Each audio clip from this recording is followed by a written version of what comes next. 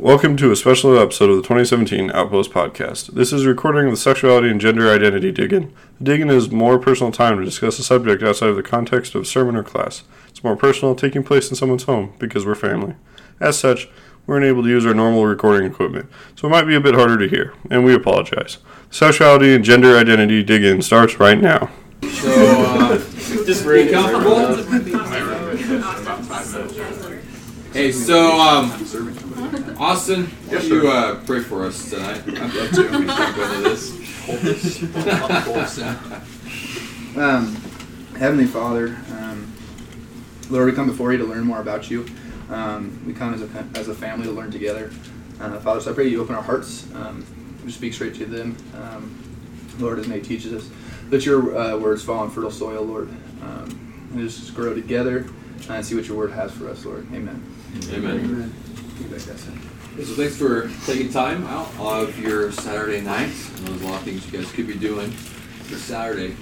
And we're going to jump into a topic tonight. I've been wrestling with this over the last couple of weeks, and I've realized I made a huge blunder in doing this tonight. We tend to do, we call them just dig-ins, which is just like a topic that needs special attention and focus, and a teaching outside the context of necessarily like a sermon or a Sunday school class or something like that. It's more just something we want to kind of dive into in a little bit deeper way. And as I was thinking through this, I realized I've never taught this topic in this context, kind of an open forum discussion. We'll have some Q&A here in a little while, but I have taught in a number of other areas, and I've certainly been in countless classes and trainings and seminars and my own study, of course. But I realized as I was trying to think through tonight, I realized, how do I do this? Because on one hand, there is so much to talk about. And for so many people, probably most of us in this room, for somebody either close to us or maybe even ourselves, this topic is so deeply personally, the ramifications, the implications of this are so profound, so deep and true to the idea of even who we see ourselves to be, that to skim over anything is to do an injustice to this deep topic. But on the same hand, I also realize, when you hear a preacher whose predisposition is always to be kind of long-winded anyways, and they suddenly say, I just can't think of what not to say, you realize, you're trying to give your exit strategy, for the night. How do I get out of here? It's going to be forever and a night. And I realize that I'm talking to a group of students who are taking their Saturday night out when they don't have to have any lectures, don't have to have any classes, and to sit in and listen to me talk for the next hour or so might seem like a daunting task. So when I was wrestling with this, okay, how do I approach this topic? I was struck with the breadth and the depth of what we're talking about, realizing I'm going to do my best to focus the conversation in really kind of one vein, and we'll get to that here in just a second. But there's a lot of other areas that I may not go as deep into just in my presentation, if you will. And we're going to spend half the night basically me just talking and you guys listening, but then the other half of the night we're going to spend just with some Q&A. And Ian, behind you there is some 3x5 cards and some pens. If you wouldn't mind just kind of passing those out.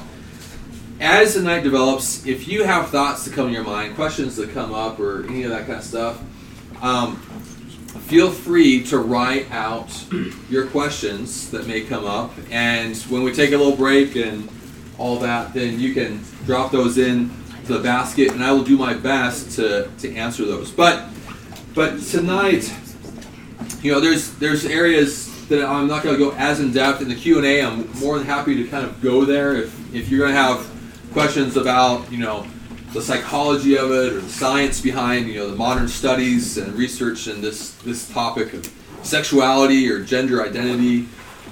Maybe questions about like, well, how do how do you walk with someone through that? Is there freedom from this struggle in a life of someone who has these temptations or dispositions? Any of those kind of things, I'm happy to kind of go into or talk about. What does it mean to have a gender identity in our world today? Any of that kind of stuff. The breadth and depth of these ideas are so profound. But where I'm going to really focus tonight is in the area of the biblical defense, the biblical argument for the idea of sexuality and gender identity. That I'm going to really focus in on what does the Bible say, because when we're talking about this topic, you can have all kinds of debates and discussions about the science or the psychology or the different arguments of this idea or that idea, but at the end of the day, really where we want to go is to push you towards the Lord. Not to me, not to this or that, but to really wrestle with what does the Lord say about this. And because in that we're going to find truth, we're going to find freedom, we're going to find the true purpose of our design and our creation. And out of that, all these other conversations start to kind of focus appropriately through that lens. And the reason why we're talking about this tonight isn't even so much because, hey, I want to Bible bash anyone who, is wrestling with this. I realize that my struggle tonight is going to be really trying to talk about this from this biblical perspective without sounding or coming across argumentative or, God forbid, homophobic or any of those kind of things. That this... we did this in our home tonight because we wanted this topic to at least be at some level a relational paradigm as much as we can. Because our God is a relational God, and when we're talking about these ideas and these truths, we're going to maybe push against this idea of culture and what does society typically assert about these ideas. And it's going to be contrary to popular culture. But we don't want it to be void of the love and the grace and the relationships that come with the kingdom of God and the relationships that God is calling us to. That there's a preacher I love, Timothy Keller, who says, every culture has aspects of their beliefs that line up with the kingdom of God, and in those areas we find the true fulfillment of those concepts in the kingdom of God. But every culture also has things that we hold in contention with the kingdom of God. Every culture has things that are a tension point for them. So you take, for example, the idea of a monotheistic idea of religion and women's rights. In America, we love how the Bible affirms, elevates, pushes women up into a place of equality, if not sameness, in our belief in God. I had my philosophy professor in college said, that Jesus was the first feminist, and whether or not that's true, there's some truth to that idea that he was elevating women far beyond. We love that. We affirm that. We think, okay, all of a sudden we find justification for that in our faith that the world is looking for why we hold that value. We find its true fulfillment in our faith. But when it comes to a monotheistic idea of religion, we're in opposition with that. Our culture hates that idea. Why does there have to be one way to God? Why does Jesus have to be the only way? And all these kind of things. Now, if you go halfway across the world, say you go into maybe a more Arabic culture in the Middle East, they're going to be flipped, exactly flipped on that idea. When it comes to be there's one way to God, they're going to be yeah, absolutely, of course there's only one way to God. But when talking about women's rights and stuff, that's an area of tension. Well, we don't know about that. Right, so every culture tends to have things that are affirming, and we find the true fulfillment of them in the kingdom of God, and some things that are in tension. And in our society, in our world right now, these ideas of sexuality, of gender identity, are some of the most stark, most affront cultural values in contention to the biblical perspective. And so I am talking about this tonight. When we were talking about what are we going to do for kind of a dig in this semester, we felt like we needed to go here, not because I'm going to come across and try to be, the wise, older than you, sage. I talk to you guys are like, Nate, you're so old, and I go hang out with pastors in conferences, and they're like, Nate, you're so young. Are you still a college student? It's all relative, but I'm not trying to pretend like, hey, I've got it all figured out. I have all the answers, and I'm just going like, the heart of this has been like we recognize that this is an issue that the culture is actually confronting the community of Christ on. And so we want to be as vulnerable, as real, as straightforward, as authentic as we can, while also holding, the concepts of grace and love and just relationships in this tension. But most of us probably have somebody or some people that we know that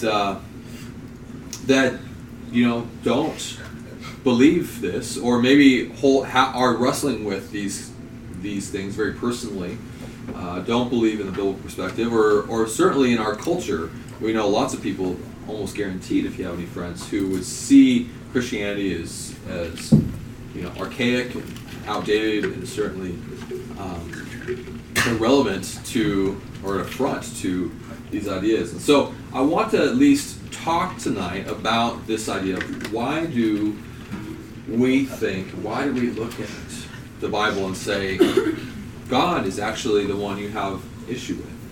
We're talking about this idea of right sexual context and gender identity. And so we're just going to kind of dive in to that idea. Rick Warren once said, he's a pastor there in California, he once said, our culture has accepted two huge lies.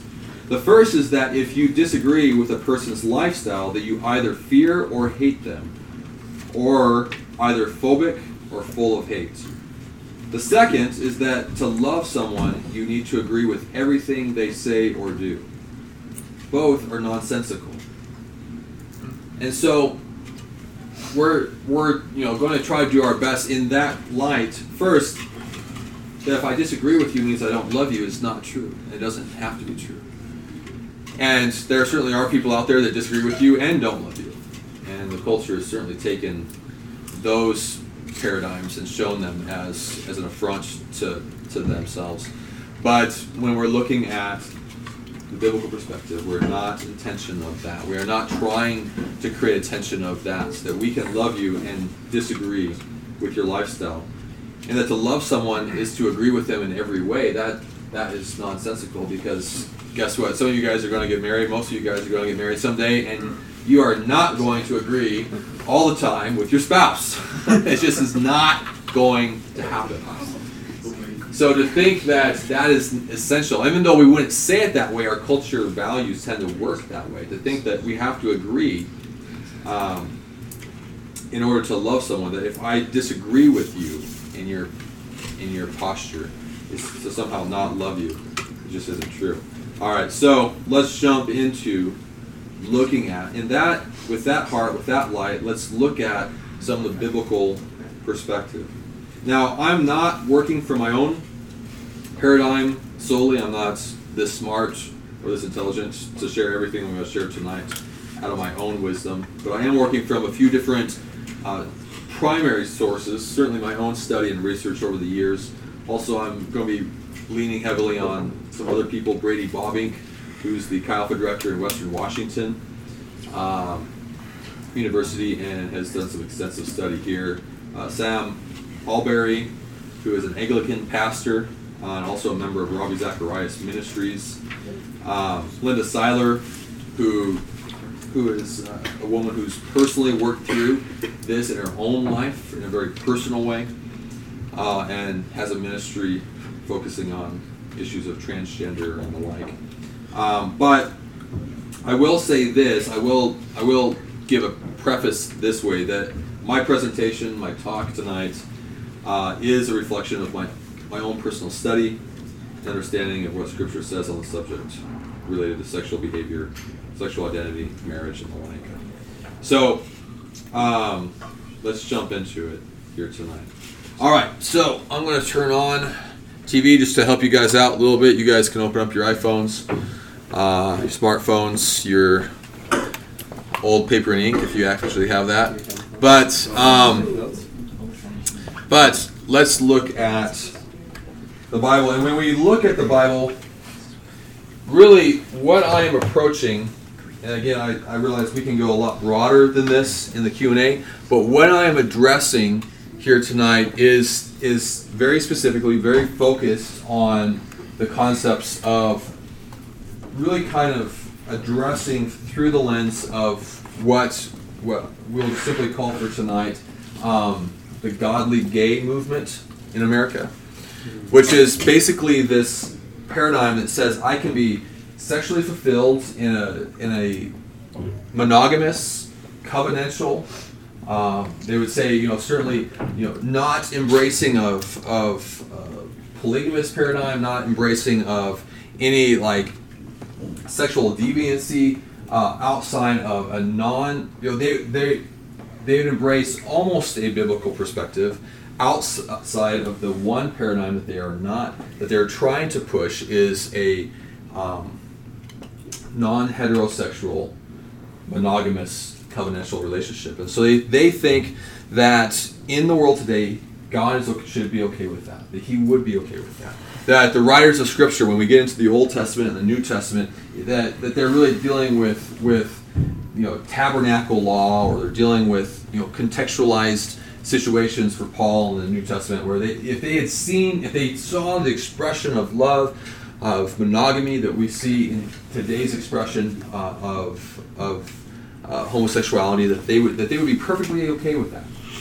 That it is in no way an affront to their faith to one say, I am a follower of Jesus, that I love him, and I'm in harmony with him, in unity with his design and intent, and I can be sexually fulfilled in a homosexual paradigm. And so for them, for that context, which is kind of underlying a lot of different questions, a lot of different angles, that's really where I'm going to be kind of focusing in my talk.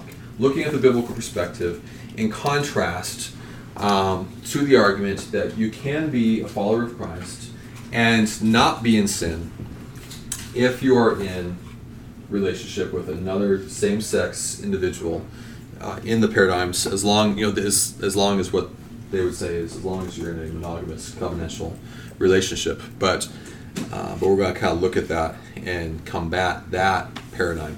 So Genesis 1 is the main text that really every other author in Scripture that deals with these concepts uses as their source text. And so we can't go into anything else before we address first Genesis 1. And when looking at Genesis 1, it's kind of interesting that the godly gay movement almost never touches Genesis 1. It's a archetype of what marriage is to be, of what sexuality is to be, of what gender is to be, that isn't so much even a teaching, it's a articulation of an account, and they just don't often touch on it. But Genesis 1 is what every other source in Scripture will use as their source text. So in Genesis 1, verse 26 says, "Then God said, let us make mankind in our image, in our likeness, so that they may rule over the fish in the sea and the birds in the sky, and over the livestock and all the wild animals, and over all the creatures that move along the ground." So God created mankind in his own image. In the image of God he created them, male and female he created them. God blessed them and said to them, "Be fruitful and increase in number, fill the earth and subdue it." All right, so in this text, what we see are a couple of things. We see, first off, that God makes mankind, which is not just male, but male and female. He actually says it's not good for man to be alone. He says, he needs a helpmate, a partner of equality, but of diversity within the gender that he can work alongside. And in that, we see the sex is elevated. We also see that in that he called them to be fruitful and multiply, that they are called to together, their unity, their marriage is male and female.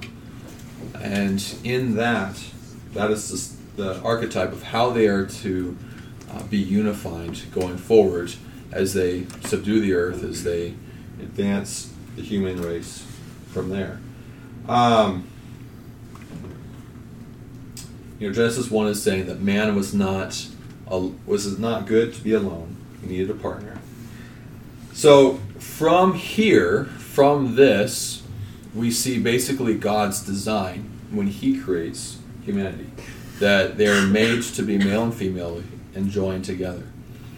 Now, from this, we see some other accounts start to develop, and we're going to kind of really spend more time on them. But Genesis 19 goes into Sodom and Gomorrah. Some people have used that as a source text of arguing against homosexuality, because Sodom and Gomorrah, there seemed to be some sexual deviancy there. It is not clear in the Sodom and Gomorrah account. It's really not a good defense of heterosexual relationships by itself. And so we're going to kind of skip that. But Leviticus 18 is really our next one. In Leviticus 18 in verse 22, and then also in chapter 20, verse 13, we see the Old Testament's most specific, most direct addressing of sexuality. In Leviticus 18, verse 22, it says, "Do not have sexual relations with a man as one does with a woman," talking to men. "That is detestable." In Leviticus 20, going on just a little bit further, in verse 13, it says, "If a man has sexual relations with man as one does with a woman, both of them have done what is detestable." Now, there are really kind of three objections that the godly gay movement would make to the Levitical law. And I want to just address each of them for a couple of minutes before we move on. But the first one is that these scripture verses, when looking at this, and I'll say this, the godly gay movement certainly recognizes that this is addressed in Scripture. But what they would assert is that all of these things are strictly contextualized within a certain context, a certain situation, and therefore the Roman Catholic Church, all evangelical denominations, any conservative fellowships around the world have all gotten it wrong in their interpretation. That is in the interpretation that God is actually accepting, embracing, and okay with this sort of sexual expression. And so we need to actually really look at what does the Scripture say and what does it teach us. Because it's in recognizing its context that we can actually argue one way or the other for our faith. If someone's going to break from Scripture, then that's a whole different conversation.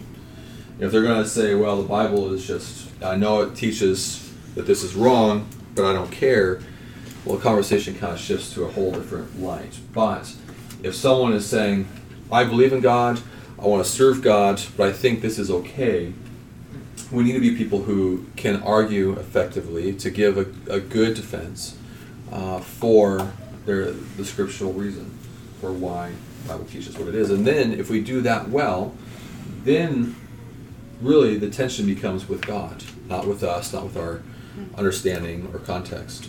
So Leviticus 18, the godly gay movement would essentially assert three different assumptions to this, and we'll look at each one of them independently. I don't have notes on this up there for you, but if you just want to track along with me, you can write notes if you have something to do that. But the first assertion is that these texts in Leviticus are related to the cultic law. That these are ceremonial holiness texts.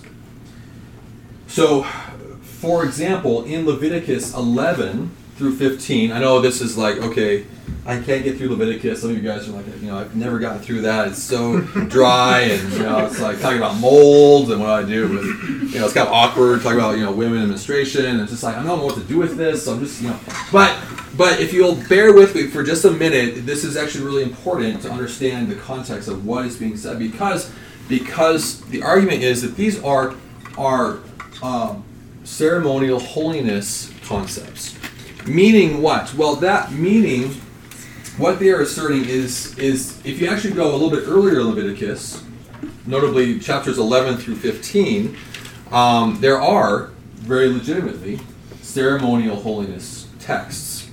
So things that are being addressed are things like if you have mold in your house, or what to do if you touch a dead body, or hey, don't have. Yeah, some of you guys are like, I think I have a little mold in my hamper right now. It's like I've seen your rooms. I had a friend who said I know I have to wash my pants. And he was kind of a fireman in his own defense and stuff. But he said if I can put my pants up and they stand up by themselves without me, then I know I need to wash them. But until that, if they stand up, without they're dealing with all these kind of things. Now, the thing that's important to recognize, they're talking about skin disease, all kinds of stuff. And modern Christianity, the eating of shellfish, for example. And modern Christianity does not hold that these things are any longer applicable to our lives. And so the godly gay would say this is in line with that. These are all just kind of ceremonial holiness concepts. These are cultic law rules.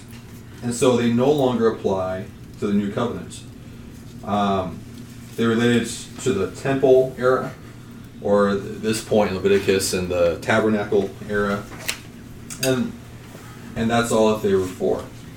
The problem is that, one, Leviticus 18, altogether, if you actually read the whole text, the theme of it is sexual purity. It's not just saying like, hey, this is so that in Israel God had a lot of laws, and the concept that he seems to be highlighting is be different. Like quite literally, that's almost the theme in a lot of Leviticus, is be separate, be different than Egypt where you left from, or be different from the pagan societies that you're walking into in the Promised Land. Be different. And so if you can be different, you'll highlight something different. And we see a lot of like great principles in some of these ceremonial cleanliness and holiness things. Before they understood like things about disease like we do today. And, it's amazing what you realize if you actually study like science, like how recent it was that doctors realized they needed to wash their hands before doing surgery. It's just like, it's only been it hasn't been that long, right? And so for that time, nomadic society in the Middle East and ancient Israel, ancient times. Some of this stuff is just like yeah, I'm trying to like help you out here, right? If you eat pigs are dirty, they eat everything, they're full of disease, you haven't domesticated them, you eat them, you're going to like have all kinds of issues. So, but what we would say, well, those things cease to be relevant anymore. They ceased with the new covenant or some of those kind of things. But they would say, so it's the same thing. But Leviticus 18, altogether, the theme seems to be sexual purity. Not be different, but be pure, be holy. That somehow, that this idea that these sexual acts were somehow deviances of purity in a deeper sense. If only ceremonially clean, it would assert that those things around it would also be specific only to ceremonial cleanliness. And these texts, so it should go, if this is only ceremonial, everything around it should also be just ceremonial. So when it talks about around it, it also talks about bestiality. And it talks about adultery. It talks about rape. It talks about incest in chapter 18. And so it doesn't seem as if the text is relating to strictly ceremonial cleanliness or holiness, that there is something deeper, something more true to morality that is actually being addressed. Shellfish, or others like that, don't eat shellfish. It's actually quite a few chapters earlier, and you guys realize, there weren't chapters back then and all that, but it's actually, there's a separation here in Leviticus. It's not a clean blend with the clear ceremonial holiness concepts, but there doesn't seem to be the same theme that's happening in chapter 19 or 18. Chapters 11 through 20 also have a really interesting dichotomy if you actually read them, and if you read them all in entirety, you're like 11 through 20 of Leviticus. I don't think I could do that, right? But if you actually did, just sat down, just read the whole thing, and just really focused on it, you'd probably notice a very clear distinction between these two concepts. Because in one, whenever it was like, hey, you touched a dead body, or you ate some shellfish or something like that, the punishment was very different. It was like, okay, do this, don't do this, keep away from the community for a couple days, make sure you're not infected, burn your house because the mold's going to spread, or there were clear, simple things that you could do to rectify it. And it was just kind of short, like, here, take care of this today, you'll be fine tomorrow, by next week, everything's good. But there was the punishment was practical. The punishment was practical. It was specific to a very narrow sense of morality. But when we come to the ideas in chapter 18 of Leviticus and in chapter 20 of Leviticus, the punishment is direly diametric to the ceremonial cleanliness laws. That there is something bigger going on than just worship at the tabernacle or those kind of things. That in chapter 18 and chapter 20 we are actually looking at something that is actually so deep, so deeply fundamental to holiness for the community, for purity in the community at large, that actually required a purging sometimes. And that some of these things were even punishable by death. The punishment was drastically different. And so in that we can also see there is clearly a difference between, the godly gay would say this is simply a ceremonial cleanliness thing, and so it no longer is relevant since we no longer are dealing with ceremonial laws. There is a clear distinction, both in its place in Leviticus, both in its context around it, which all seem to be things far transcendent of ceremonial cleanliness, and the punishments of those ideas of purity for the community are so diametric to each other that there clearly is a distinction going on in the eyes of God when addressing them to Israel. And so we would say these things are much more profound in their nature. The second assertion going on here with people who try to assert that this is no longer relevant to today is that what is really being attached here, affected here in this passage, is temple prostitution. That what is being said here in Leviticus 22, don't have sexual relations with a man as one does with a woman, as a testicle, is specifically addressing the temple. And at that time there were those kinds of acts that were happening in different pagan religions around them, and in temple worship and that kind of thing. And so it certainly would make sense if that were the context to say this is very specific to a very specific context, and therefore it's not relevant to life or my life, but simply when I would go to the temple, don't have sex with male or female prostitutes. Which, if that's true, then this ceases to be a big picture moral code, but simply a specific one. It doesn't even relate to us today in our worship of God. And so therefore it isn't relevant either. But again, and it's going to have very similar paradigms to the first year, but in Deuteronomy 23, verses 17 and 18, we actually see this is actually a clear issue that is being addressed. If you actually look at Deuteronomy 23, 17 and 18, they are communicating, the Bible is communicating that idea. Don't have sex with prostitutes, but as a form of worship. But in this context, in Leviticus, there's no clear association or inclination towards cultic prostitution. This is addressed in the context for all of Israel. That the laws that are being addressed around this passage, or these passages, are all meta-narrative, meta-picture, not just for the temple, but for all of life. And so because of that, we would argue it's not just talking about, like, don't have sex with, male prostitutes when you go to the temple to worship. It's saying, the Bible has an ability to distinguish and delineate those ideas. But here it's not. Here it's highlighting what Israel is supposed to be like as a people, not in just worship. The third assumption,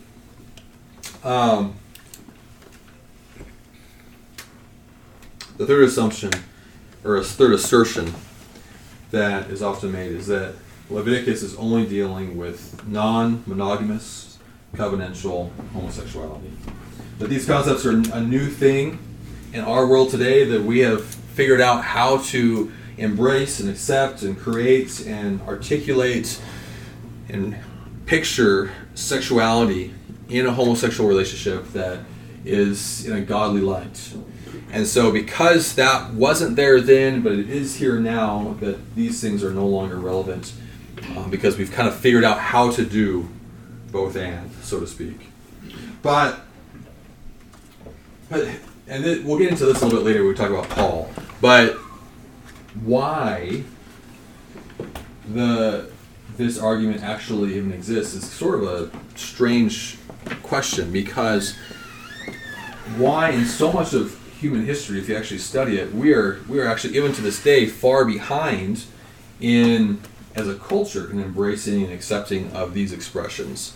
And why we think that suddenly now we have figured out how to do this better than what the Bible would have understood at that time has never been given a great argument from the other side. That, why, for example, Paul, I know we'll get to him, but why Paul asserts these things, even though the Greek societies of the first century were far beyond what we would say in our world today in relation to accepting and embracing of homosexual relations. And so why all of a sudden we figure this out now where they never could figure it out then, or how God couldn't articulate how to have those kinds of relationships back then, are never really explained or addressed well. The issues in Leviticus is sexual boundaries. That's what's being talked about here, sexual boundaries. In contrast to the Genesis account, in contrast to what we see in Genesis 1, the things that are being highlighted, the things that are being distinguished, things like human heterosexual relationships outside of marriage, right? So like fornication or adultery. You guys know the difference between those words? Yeah. Fornication is like what you do, like heterosexual relations outside of marriage. Like if you're not married and the other person's not married, then that's fornication. If you're married and then you have an affair, that's fornication. So kind of those two ideas. That's adultery. Or adultery. Thank you. Yeah. Right. Yes. Yeah. So same idea that these things are fornication. That they are outside of the design of God's concept of sexual relations.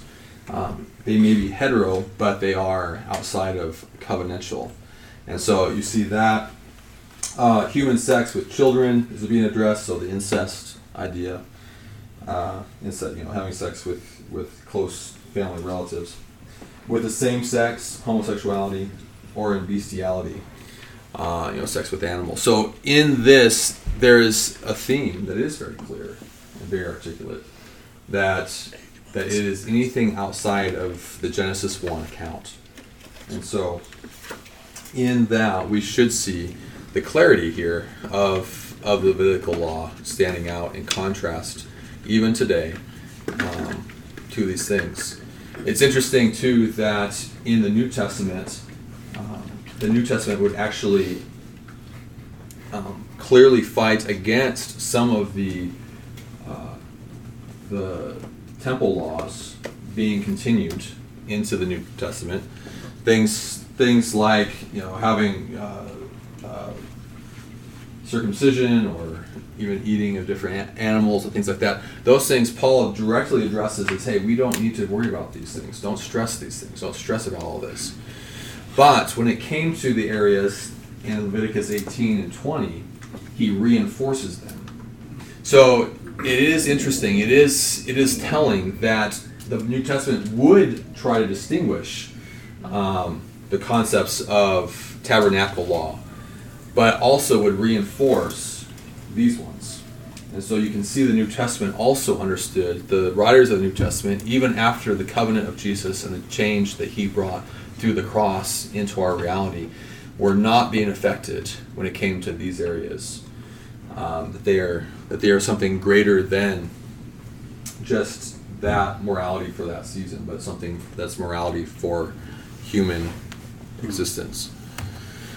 All right, what about Jesus? So the Old Testament is one thing, right? Okay, we'll deal with the Old Testament, but we can kind of easily sweep that under the rug for the New Testament and the New Covenant and who we are now today. So what does Jesus say about sexuality?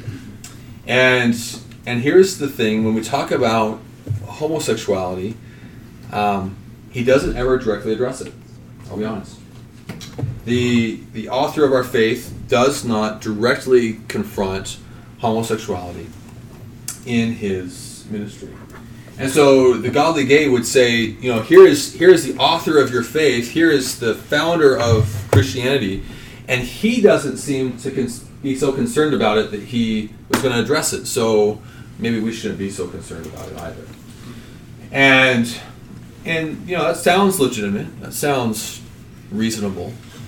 But there are a couple of things that we need to address, and a couple of things that actually, if you look at it, that actually, in contrast to Jesus not addressing the Levitical law or addressing sexuality outside of Genesis 1, that he actually does the opposite. Even though it may not be as direct as we see in other places, that he actually does bring that up. So Matthew chapter 15, verses 19 and starting 20, says, "For out of the heart come evil thoughts, murder, adultery, sexual immorality, theft, false testimony, slander. These are what defile a person." Now, you're welcome to log across the room. It's okay. I won't be offended. Right here where it says sexual immorality. And actually, Peter, could you see if you could turn on the AC? Is it hot in here? Yeah. You guys all showed up, but I don't know if you guys just all got done running like a marathon mile or something, but like all your bodies are Thanks, Dylan. So.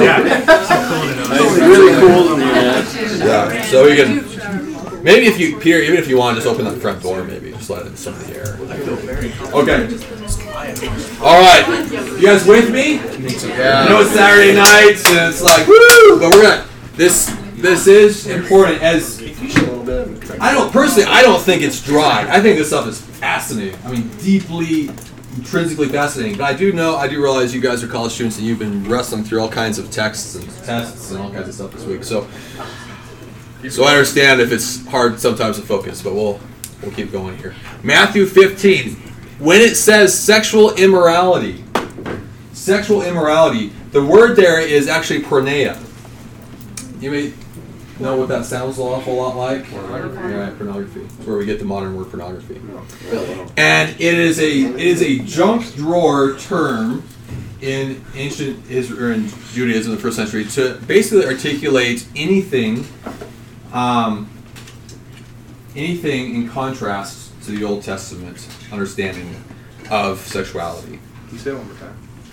So sexual immorality is the word porneia. It's where we get the modern word pornography. It comes in the Jewish paradigm is any form of sexual expression outside of what the Old Testament Levitical law would have accepted. So in this, in fact, commentators have even said there is no way that a first century Jewish person could have listened to Jesus say this and not instinctively, immediately think Leviticus 18. Like that would have intrinsically been the lens that they would have seen that concept through. And so Jesus, he is assertive, he is forceful whenever there is a misconception or a misunderstanding or an abuse of some kind of biblical text or thought. And yet here he does not address the issue of homosexuality.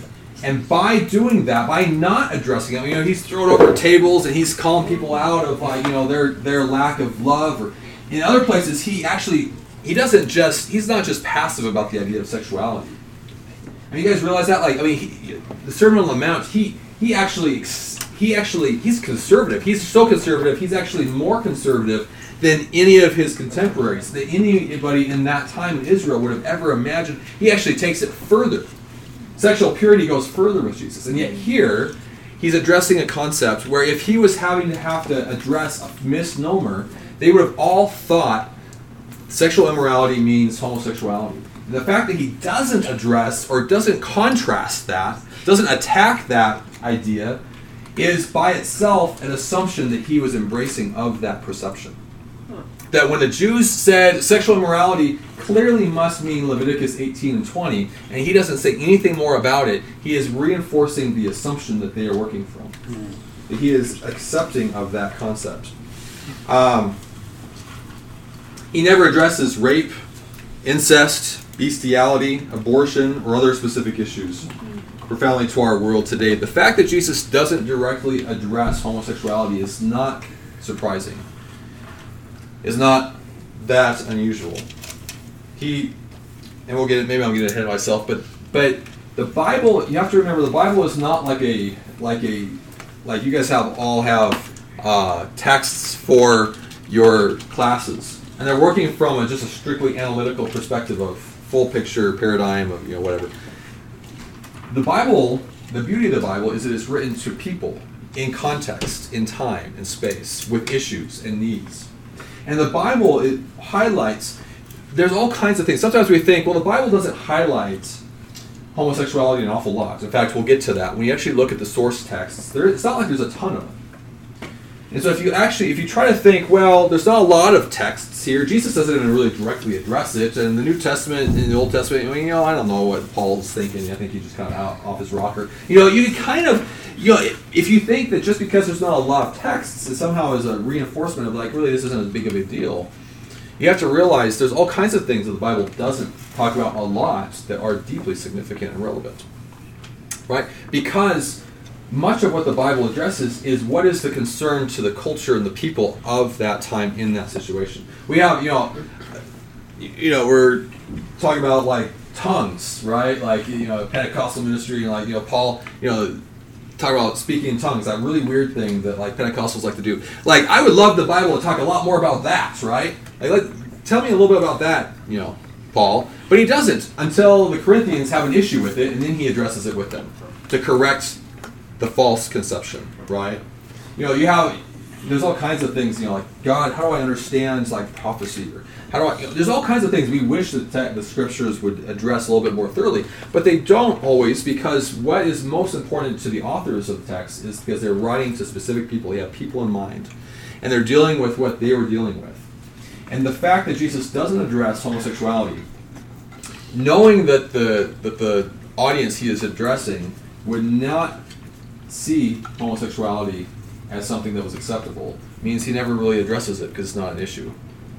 It's a reinforcement of that concept. What he doesn't say is telling. Okay. Matthew 19. In Matthew 19, it says, when Jesus had finished saying these things, he left Galilee and went into the region of Judea to the other side of the Jordan. Large crowds followed him, and he healed them there. Some Pharisees came to him to test him. They asked, is it lawful for a man to divorce his wife for any and every reason? There were some rabbinical teachers of the time who basically said, guys, you can divorce a girl for anything. Doesn't matter. Everything's acceptable. She burns your toast, she's out. Quite literally, it was that extreme. Get out! we kind of laugh about it, but it was really a sad situation that was going on because, at that time, and the economy was based upon, and the way that the culture was founded in a sort of way that for these women it was devastating because if you got divorced, I mean, there's not a lot of hope for you there. There's your future is, and so they're kind of addressing this issue with Jesus, like, hey, what do you think? And it's actually a really genius question. So they don't really want Jesus to teach them anything. They don't care about that. They're trying to trap him. And it was a genius trap. Because in this context, it talks about where he is. He left Galilee, went to the region of Judea. He is outside of Herod's territory. He's in Herod's territory. And Herod has actually just beheaded John the Baptist, Jesus' cousin, over John addressing a sexual deviancy by Herod. That Herod had taken on a wife that was not appropriate for him to have done. And John the Baptist called him out on his sin, and he had him beheaded. Right? So these religious leaders are thinking, man, if we can just get Jesus to say anything, whatever he says, it doesn't matter what he says, as long as he doesn't enforce, you can divorce your wife for anything. I mean, they knew he wasn't going to do that. As long as he enforced any form of like standards by which divorce is not acceptable, they knew they got him. And then you go up to Herod and be like, hey, why don't you add cousin number 2, to the mix here. So they were trying to kill him. It was one of these questions. It's sort of like saying, do you asking your mom, do you know how dumb your child is? What do you say to that, right? Yes. What? Yes. I hope this was kind of funny, but Duncan used to tell me his mom actually asked him one time, but she asked his dad, did you ever realize how, well, no, I'm not even going to go there. I don't know, never mind. But it's one of those questions that there's not a right answer to, right? There's no way to phrase it where it's going to be good. So, is George Bush a great president or the greatest president? Right, it's kind of like that. So he goes on, haven't you read, he replied, that at the beginning, Genesis 1, the Creator made them male and female. And he said, for this reason, a man will leave his father and mother and be united to his wife, and the two will become one flesh. So they are no longer two, but one. Therefore, what God has joined together, let no one separate. Jesus is absolutely genius here, right? He cuts past the question to the source issue. He gets past the concept. He gets into actually the source issues that he's dealing with. And he says, hey, haven't you read? And it's really funny. Actually, we don't really think of Jesus. We think of him as like meek and mild. He's not being meek and mild here. He is actually, this is like the greatest burn ever. Because he's talking to a group of Levitical leaders who, these guys have not only read the Old Testament, but they have actually had to memorize. Many of them, if they're a rabbinical leader, they probably have actually memorized the entire Torah, the first, books of the Bible. I mean, you can't even read through Leviticus. They had it memorized. And Jesus here is like, in your big study, all your life of Scripture, did you get to chapter 1? When you were memorizing all that Scripture, did you actually get to the beginning? Did you actually read that part? Right, I mean, he's totally burning them. It's hilarious. But he's like, I love it. But he's like, it's just like, you think you're so wise, but, chapter 1, let's start at the beginning here, right? But what does he say? He reinforces the Genesis account. He reinforces the concept of man and woman. And he is here dealing with divorce. He is not dealing with homosexuality directly, but what he is reinforcing is gender. He is reinforcing gender and the gender rules and the concept of God's design. And in Genesis 1, we see this design that does not give room for homosexuality. That Adam by himself wasn't enough. That God didn't make another one like him, that to fix the issue, he created a woman. That someone that was different and yet beautiful and unified at the same time. And so in that paradigm, Jesus is reinforcing the Genesis account that does not give room for homosexuality. In fact, this is really interesting. He actually goes a little further. In verse 10 it says, the disciples said to him, if this is the situation between a husband and a wife, it is better not to marry. Like, they're like, well, if I can't divorce her, then I'm not going to marry her. Which is like, they were so off base here. But Jesus replied, not everyone can accept this word, but only those to whom it has been given. For there are eunuchs who are born that way, and there are eunuchs who have been made eunuchs by others, and there are those who chose to live like eunuchs for the sake of the kingdom of heaven. The one who can accept this should accept it. So what Jesus is saying is, if you cannot embrace the Genesis 1 account, you should live celibate. That's your option. According to Jesus, that is your option. You have one of two options: to live in light of the structure of Genesis 1, or to live a celibate lifestyle. And here's the thing I realize. I'm not living celibate here.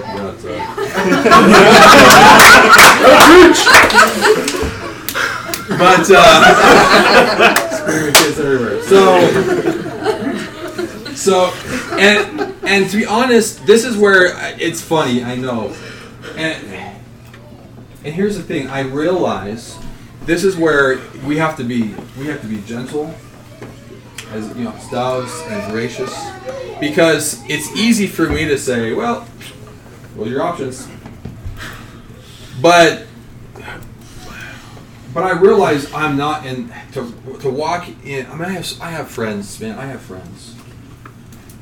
And I have to admit, I don't know what it's like. I mean, I can empathize as best as I have walked with them, I have cried with them, I have wrestled with these things with them, and I have watched them struggle through the fight that was in their life. There are a few things that can bring me to tears like that, because it really is, it's a hard reality. But again, I'm just trying to push you to Jesus, because what he is saying, hey, here's your options, and we can get into conversation about is there freedom, can you change, and all that kind of stuff. But I am just trying to highlight this context in Scripture. What is Jesus saying? Here are your options, and in that we have the dialogue to address this. The thing that's interesting about Jesus is we say this concept. We say, well, I'm straight. According to Scripture, no one's straight. No one's straight. Because to be straight means what we mean when we say that is we are in line with design. And you know what Jesus said? You're all porneia. You've looked at a woman. You're not straight. Our marriage, right? You've done this, or you've thought that, or you've been like that. That's what Jesus elevated the sexual concept such to a level that nobody could live in it outside of his power and outside of his freedom, his grace, and his transformation. No one could live within the reality of what Jesus was saying. None of us are actually living in that way. None of us in the world by ourselves without God's help can live a straight life. And even if we are now, the concept is that we never, we've had that context in our life. But no one's straight, because God's design, God's intention, and what He's pushing us to is so beyond what our natural desire would be. That we've all been called in some way or another to sacrifice. Jesus says, deny yourself. It's in denying yourself that you will find life. But in every person's life, there are things that God is saying, hey, that thing that you just can't live without, you can now imagine what it would be like to be, that you identify as. Some of those things have to go. That all of us have to deny ourselves to follow Him. But in that we find life, because we find humanity. It's why the New Testament, this is a new humanity. It's not just humanity lived out to its intention. It's humanity that transcends even what our natural state would desire or want. because we all have to restrict ourselves in some ways, right? If you allowed your sexuality, even in a hetero context, if you simply let that be the thing that most drove you, that most directed your life, you would never have a lasting relationship, because your sexuality, if your sexuality is the most important thing about you, you will always be driven by that that's natural, right?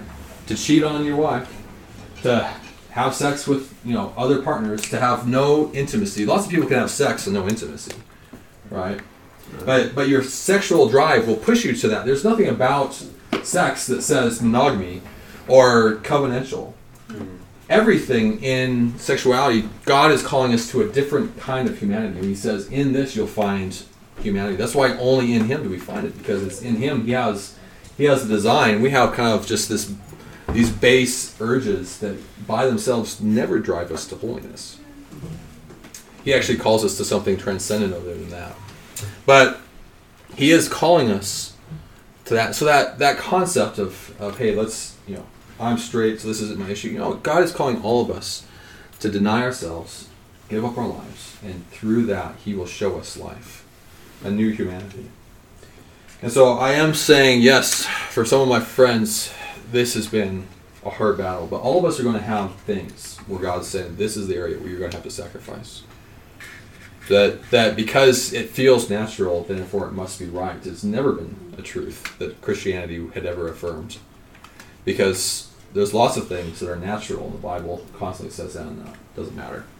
Just because it's natural or feels natural doesn't mean that it's right. Mm-hmm. All right.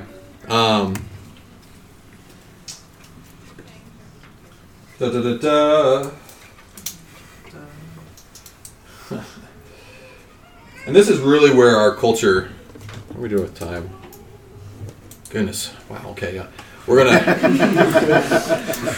just so much. Okay, we're just gonna fly through some of this other stuff. But this is where our culture really has attention, because on one side there's this idea of being sexually fulfilled, so what we think that means. And on the other side is to follow some old religious leader or some religious text, and we think the thing that is most important, most true, is to fulfill our sexual desires. Our society would say, this is obviously the thing you should do. Who cares about the religious leader? But Christianity actually says, no, this is actually the thing that's most true. This is what's most true about you. This is where true life is found. And we have to realize that there is that dichotomy, that intimacy and sexuality don't go hand in hand. The Bible is full of concepts of intimacy outside of sexuality.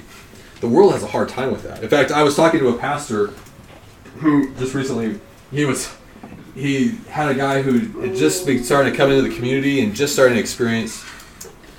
Yes, Ranger has a good opinion too. But just, he's calling for his mate. But ain't gonna happen. He's a eunuch. Let me tell you. So, sorry. Was he born one? He wasn't born, but he was made. Okay. But what was I even saying? All right, well. Religious leader. Religious leaders versus sexual urges. You have a pastor. Oh, yeah, okay, yeah. I mean, the society, my pastor friend, he actually had a guy in his community, and this guy was talking to a girl, and in the church, this Christian woman, this godly woman, and they were just having a conversation. And whether or not they should have been going as deeply as maybe they did, I don't know. Of course, Chi Alpha were super segregated sometimes, but they were having this deep conversation, and all of a sudden he just flat out kissed her. Just what? And she was like, "Whoa, back up, buddy. What happened?" And he, so then the pastor got involved. What are you doing, bud? What happened?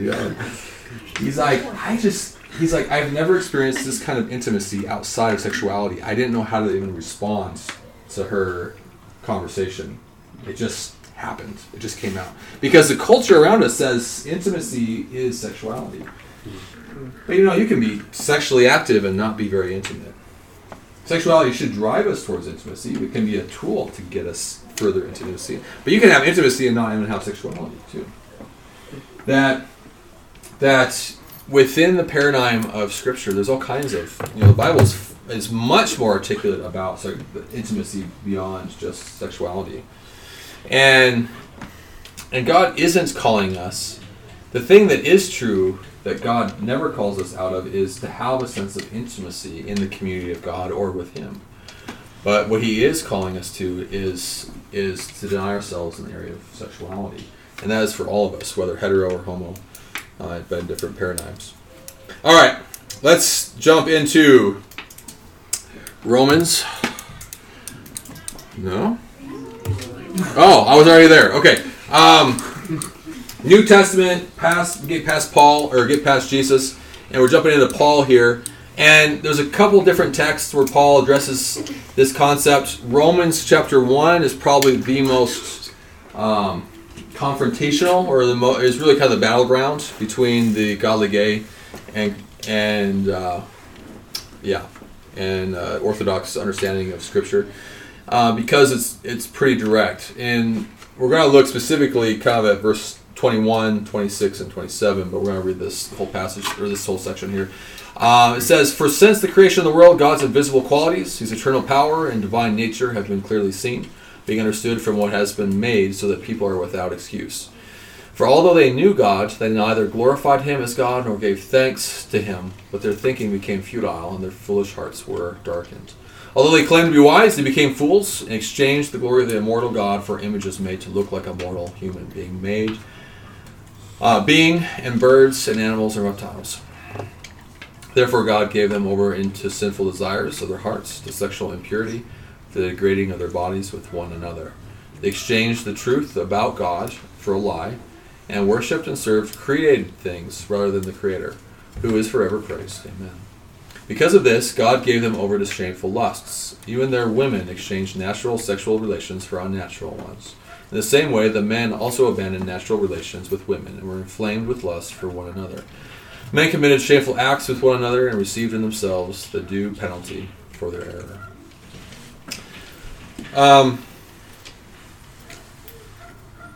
When it says "has been seen" in other people, the divine nature, His eternal power and divine nature, you know what it's actually talking about there? It's talking about you. And we look at creation and kind of look at fingerprints of God in creation. That's true.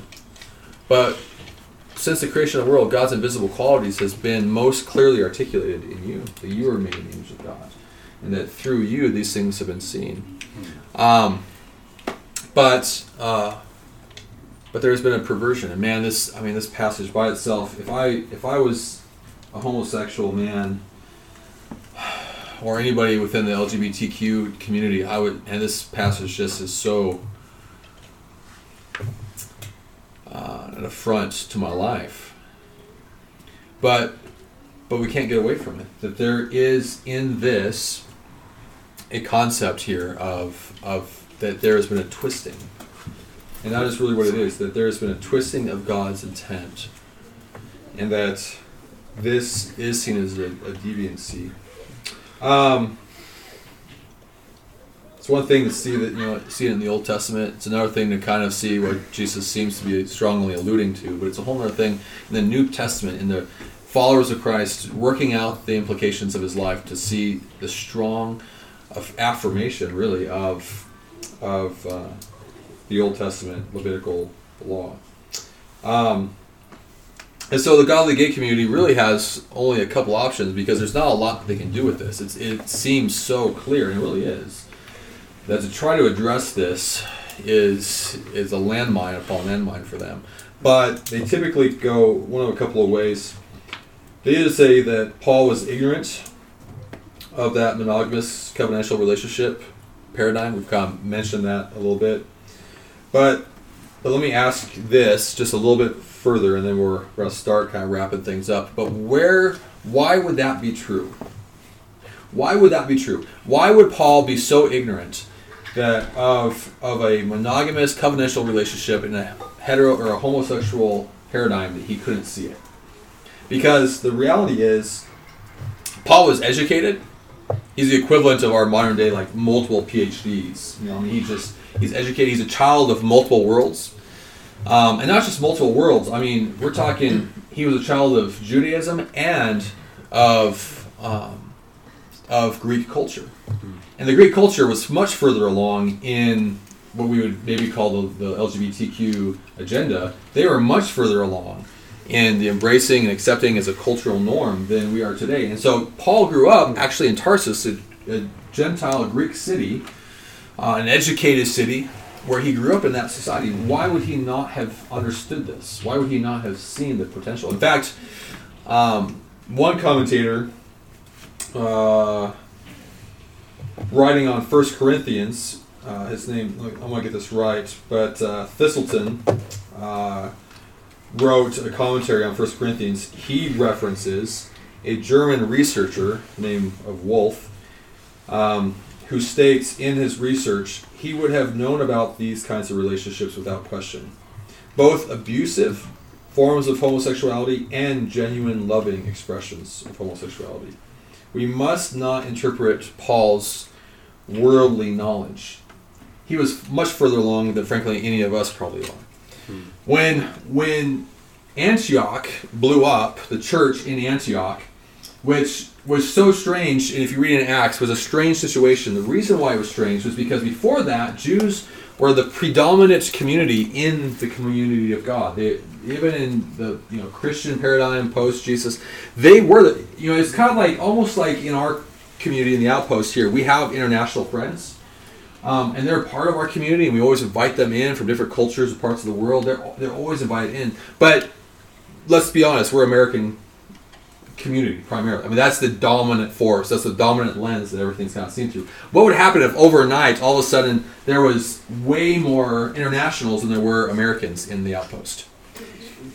It'd be awesome. That's great. Praise God. I would love that. I'm not saying anything against that, but that's what happened in Antioch. And all of a sudden, the leaders were like, we don't know what to do now. You know who they got a hold of? Barnabas got a hold of him and said, hey, I know a guy who can help. His name's Paul. And he's been out in obscurity for a long time, but this guy would know how to minister to a community of Gentiles. He was such an expert that the early church knew he was the best person to actually contextualize Scripture within the modern era that they were finding of the Gentile church. In fact, this guy Paul is telling in this passage does not use certain words that are more specific. We have this word like homosexuality or things like that. The Greeks had all kinds of other words to be more specific in talking about homosexual paradigms. And Paul doesn't use any of them. And I think that's really telling. He uses this broad, sweeping, overarching concept of sexual deviancy, of homosexuality, or of those kind of that's the word he was using when he's talking about sexual relations between same genders. He's talking about this overarching, any expression of same gender relations. And here's a guy, this is so telling, because this is a guy who writes so eloquently, so specifically, he uses so much detail whenever trying to write Scripture to try to make sure that everyone, in fact, he even creates words sometimes. In fact, in the Greek, he actually creates words. Sometimes he uses a little bit of this, a little bit of that everybody understood kind of the source concepts in these scriptures, or these words in the Greek, but he would actually merge them because he didn't feel like he was being clear enough because the Greek wasn't clear enough. So he would actually merge, he would create, and here's a guy who would create words to be clear.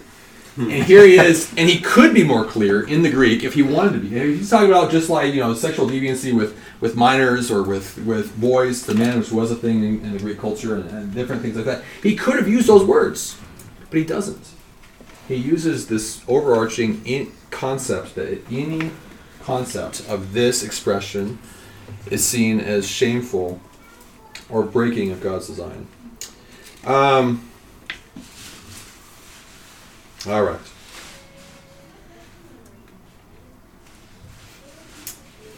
Not only this, but we also see, if we look at the big picture, there's not a lot of text, but we realize we talked about that, right? There's reasons why certain things, based on the assumptions of the people, were only addressed if there was a potential misunderstanding.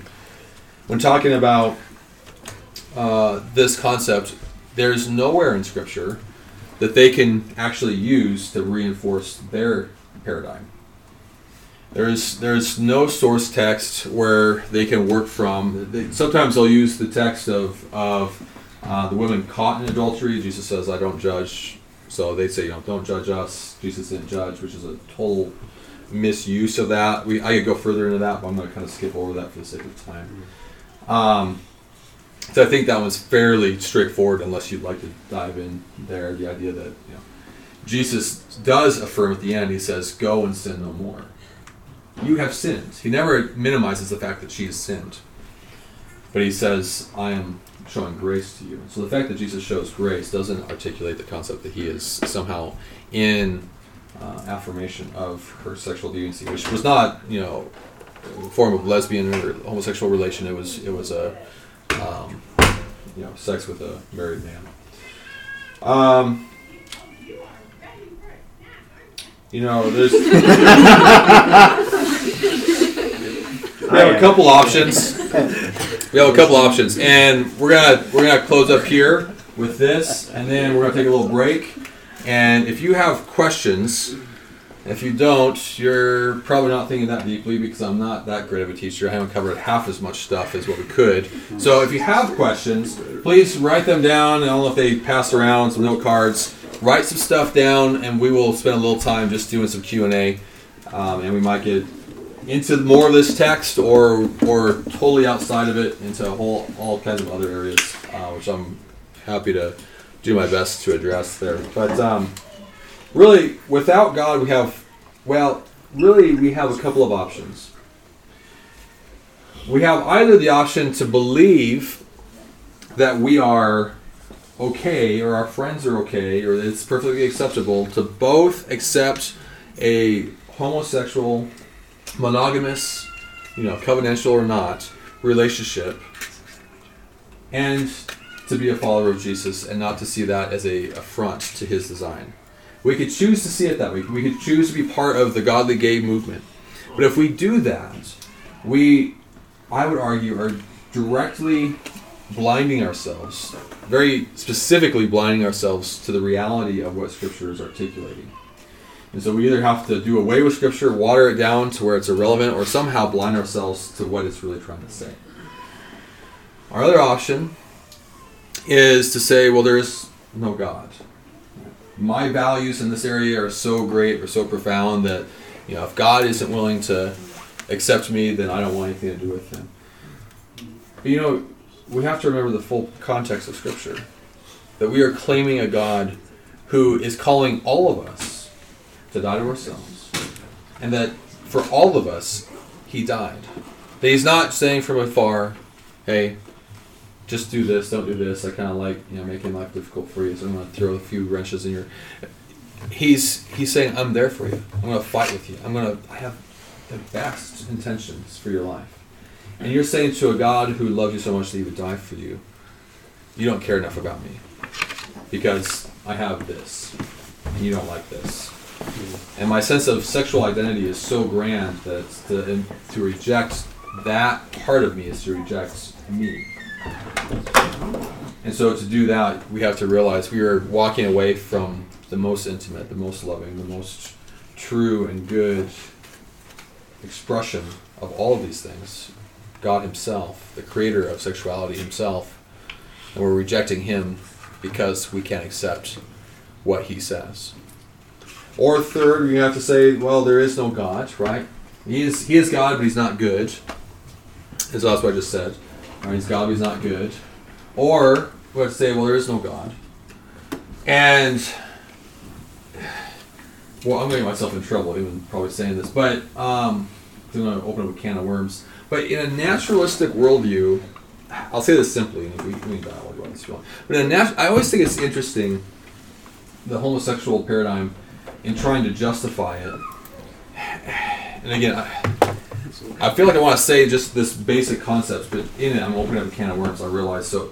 But in a naturalistic worldview, what's your justification without God for sexuality? Because in a naturalistic worldview, there is no such thing as right or wrong. Right? There is no such thing as right or wrong. Morality is out the window. just because, throw me a pencil. Just because gravity says the pencil has to drop doesn't mean that it's a moral issue. It's simply an abstract force of the universe working upon nature. There is no right or wrong, there simply just is. And when looking at the laws of nature, the laws of specialization and natural forces of biology and natural selection, there is no right or wrong. There is deviation of the genetic code for adaptation. But you can say, well, homosexuality isn't wrong. And you'd totally be right. In that paradigm of naturalism, homosexuality is not wrong. But it isn't right either. Because you're throwing away the idea of right or wrong altogether. But I'd push it even just a little bit further, even actually. Because if you said there is no God, naturalism is strictly the rules of the universe, even though the gravity doesn't have a right or wrong or an intent or design, it does have certain forces, certain principles that it works with. Unless I somehow use my strength and energy to push it up, it's going to go down. There's certain principles that it's working from. And the natural principles of natural selection would actually dictate that the principle that it's working from is the survival of the species through procreation. And so you are actually even breaking from the naturalistic morality as much as there is a sense of morality in there. You're actually breaking from the very principles of naturalism.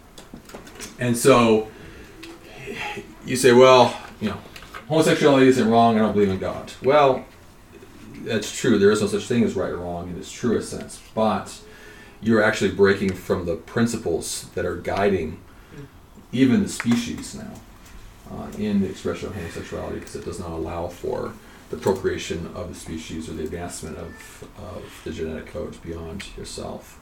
And so you cannot find justification just by throwing God out the window. And so then if you can't do any of those things, then you're left with this question. If God is good, could he be good even in your struggle? And if he can be good in your struggle, if he can be good in your life, if he can be good even in this, then to break from embracing homosexuality or any expression of gender confusion, and I know I didn't address gender specifically for the sake of time, but within the paradigm of sexuality, it's a good lens to look at gender. We have to address that idea, like, hey, God designed us with a purpose, with an intent, with a design in mind that he articulated, and he's good, and he loves you. And no matter what society says about, if you don't embrace this about me, remember Rick Warren's thought, the idea that just because I can't agree with you or don't accept everything about you doesn't mean I can't love you. It's nonsensical to think otherwise. But we have to come to the terms that our culture is battling this tension. And in love, and in grace, and in peace, and comfort, and in the joy of the Lord, we need to hold firm to the idea that, no, this isn't right. This isn't acceptable. And that this isn't God's design or his intent. And to think otherwise gives us no foundation, not a biblical one, not a natural one. And it gives us no basis other than our own desires. And I know that is a hard one unto itself, and we can go there. But that is something of an overview of a biblical argument. So, makes sense? Yeah. Okay. All right, so let's take a break. And we'll take like 10 minutes here. It's 8:10. We'll do 8:20. We'll get together and we'll be done around 9 tonight. But if you have questions, go ahead and put them in the basket in the back there, and we'll do our best to address those. Yeah. If you have any more questions, throw those in there, or I will do my best. I'll say this: if you do need to go, we love you. Have a great night. Don't stress it, but I will do my best to kind of go through some of these. I can't promise I'll get through everything. The problem with these kind of situations is that you suddenly become far less clear or articulate because you have so much preps for everything and anything. But I will do my best here. So, how as friends do we react in love without condoning something that is wrong?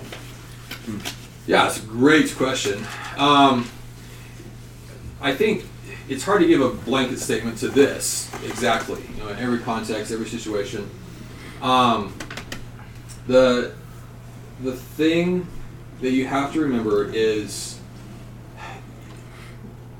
you know, Jesus was genius because he went past the issue and went to the source issue. And we need to be loving without condoning. And the world, you know, typically says that's not possible. The world actually has tension values right now between diversity and equality. These two values are strong within culture today, and yet they are diametrically opposed to each other most of the time, or at least in the cultural paradigm. Because to elevate equality is to say there's something about us that is the most important thing, and that is the thing we elevate, and we diminish diversity in place of that. On the flip side, to elevate diversity is to say this is what makes me unique, and my uniqueness adds value to me. In which case, we cease to have the ability to have equality. The early church, however, seems to have, in a world that was far more divisive and you know, you'd be talking about culture wars today, but I mean, early, you know, Greco-Roman societies, it was splittering at the sides from, you know, rich, poor, free, slave, men, women, all those kind of things. And yet the church was found to have this unity that was weird. It was generally like strange. That frees and, you know, slaves and you know, every cultural background and every ethnic background were worshiping together in equality. Paul even says, before Christ, none of these things are real. Men, women, free, slave, black, like whatever. It's like these things. Actually, I think it's in Galatians. He says, you know, before Christ, none of these things are true, because what he's saying is not that those concepts aren't real in the world, but in the state of our equality is not based on who I am or what I've done or attributes about myself, but my sense of value comes from who he is and my relationship to him. You know, we don't have much for like royalty in America, but if you watch the princes of England and stuff like that, right? They have value to the society. They have value simply because of their relationship to royalty, right? My children have value to me because of who they are to me, my sons, and because our relationship comes not from what we do, but because of who we are in Christ. The early church was able to find this deep sense of value in equality. We had equality, and because our equality before Christ was not based on what we've done or attributes of ourselves, but because of our relationship to him, which was the same across the board, we were able to celebrate our diversity. And so we were able to elevate our diversity across the board. So we need to recognize, I think I've gone way off track here. What's the question? The idea that is being addressed here, we have to express love, but love not always necessarily the way that the world wants love. Right? That we have to express love, right, in its truest sense. And that means to fight for their betterment, for their best, as we understand it in Christ. And if you confront anything, whether it's passively or actively, whether you have a friend and everybody's celebrating and you're not, you need to be ready to express why you love them, to go beyond the question in itself. The idea that you have value as God loves you, he died for you, that you have this sense of value that's so great, so beyond what you could ever have achieved in your life through anything. But I don't agree with this. We can't back down from that concept. That to love them is to love them even beyond how they want to be loved. But if they don't feel love in the midst of it, that's a problem. Confrontation without love, we say, like, if you have to confront with tears, because, metaphorically or literally, because unless they know, they might totally disagree with you and say screw you, but they better not walk away thinking this guy doesn't care about me. So that's always the heart. That's always the goal. If your heart is, I want their best, I'm going to fight for that. Sometimes we say you have to fight for their futures or in the friendship. You have to care more about them than their relation to you. If you do that well, then, whatever they eventually think about you or say about you, they should never walk away with the feeling that you don't care. Does that kind of make sense? Yeah. Mm-hmm. Okay. So there's no, easy answer to, like, okay, in this context, I've got a friend and they want me in their wedding and it's the same sex. What do I do? Okay, we can talk about practicals. Let's talk about the principle. The principle is you need to express love. And to love them is to fight for their future with God, however that may look in the context. And we can talk about specifics if you need it.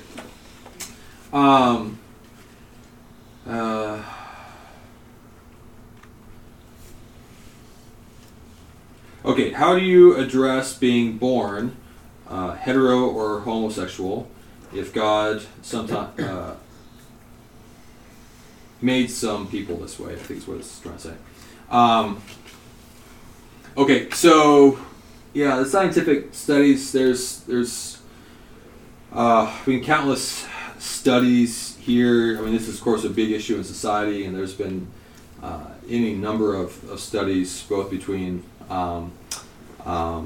fraternal twins or identical twins. They've even tried to manipulate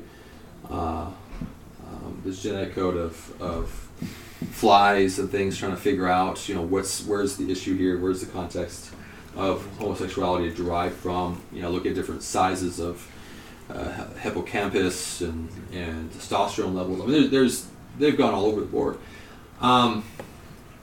To date, there is no clear evidence towards a genetic dictation of sexual orientation towards homosexuality. There are inclinations. Sometimes someone will say towards one way or others the other. There was a study done in the 90s with identical twins and showed a strong 51%, what was it, 52% of men who had an identical twin that were gay, their twin was also gay. So there's a correlation, but that doesn't necessarily direct causality. And a number of, just in the scientific community, this is back in the 90s, I was an old one, but they pretty much swept that one out of the way, even though culture accepted it and took it and ran with it. New York Times, we have discovered the gay gene and all that kind of stuff. But that was way beyond even what the researchers were willing to do or go, because there was never a good argument against, well, what's the environmental concerns that you're dealing with, and clearly, dealing with identical twins. One researcher said you'd have to study identical twins separate from each other from birth to actually be able to do that, and they didn't. So there's, and even if you did argue that, you still have to argue that it's 48% of those who have the exact same biological predisposition weren't gay. So where did that come in, or how does that happen?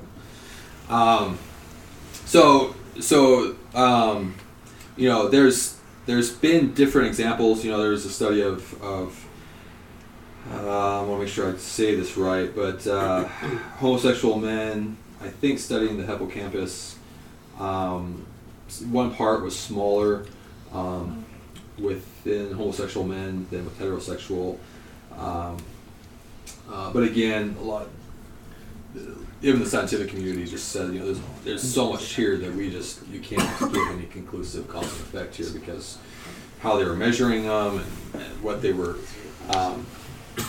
and whether or not they were born with a smaller hippocampus, so therefore they the causality was homosexuality, or homosexuality was somehow not developing the hippocampus as much. The cause and effect wasn't clear. So to date, in fact, there's one. Actually, I know this one they were pretty highly crucified in social media, but what were their names?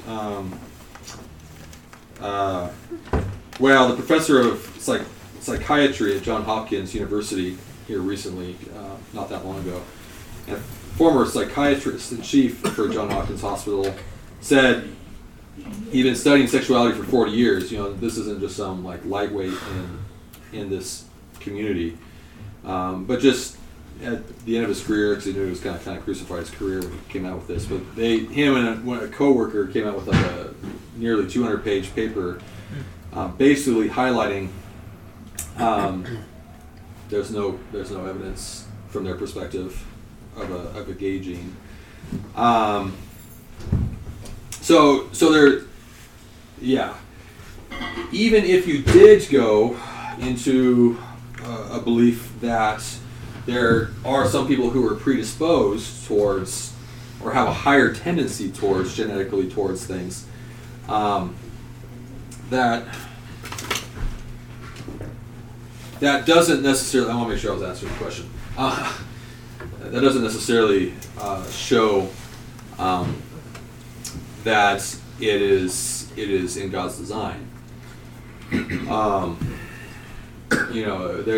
was telling somebody here a couple minutes ago, genetically we have shown that there are strong scientific studies showing that things like rage or alcoholism are genetically connected, that some people are predisposed towards that. But that doesn't mean that we say that's acceptable.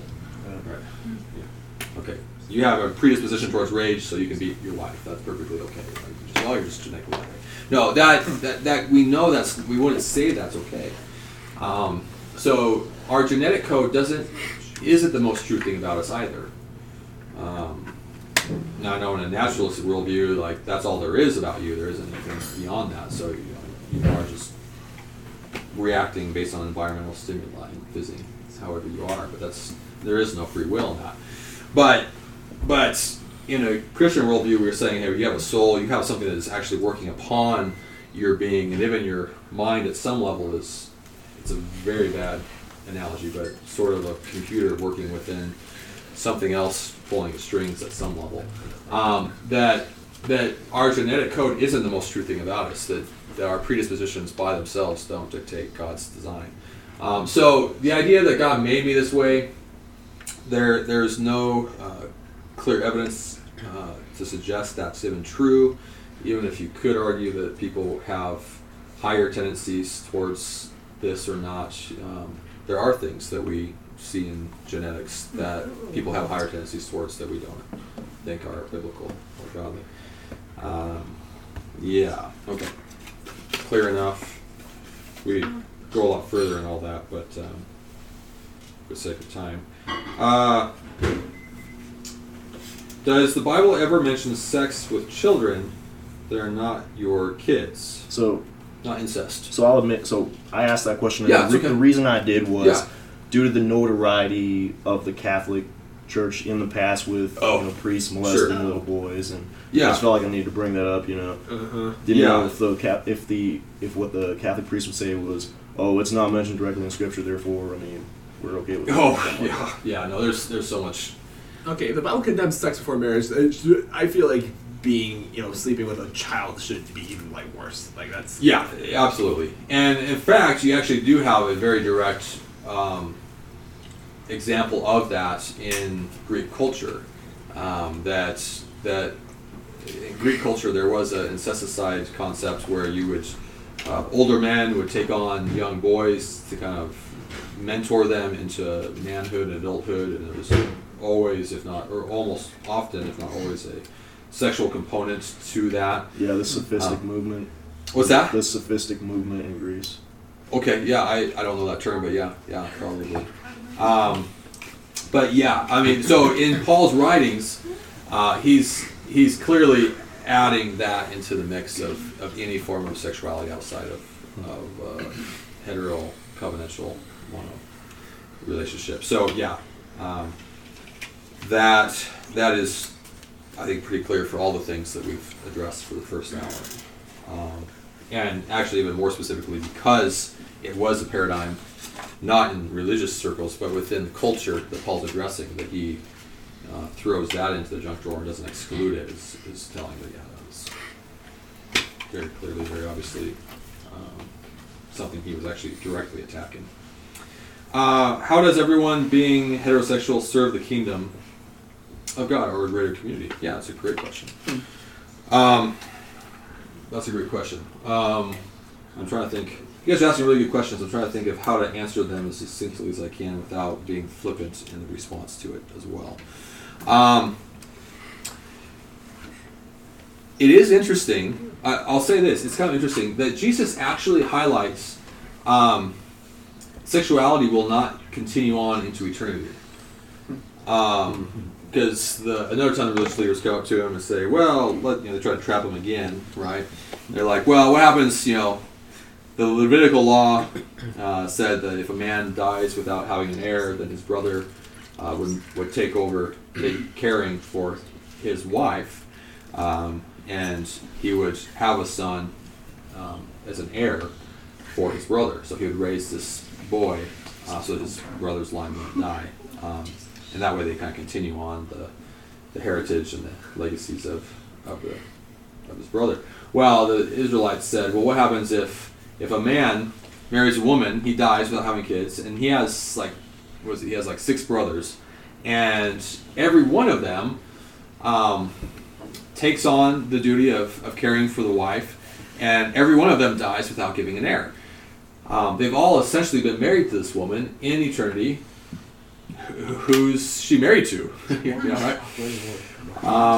Sounds like a pretty legitimate question, although they're again trying to trap Jesus. But he says, you guys don't know anything. You guys are idiots.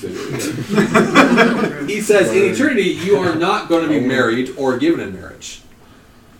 And so, sexuality does seem to be something that is simply on this side of eternity. Yeah? I can ask you when you're done explaining this. Okay. Well, if it's a clarifying question, that's great. But no, it's not. Okay.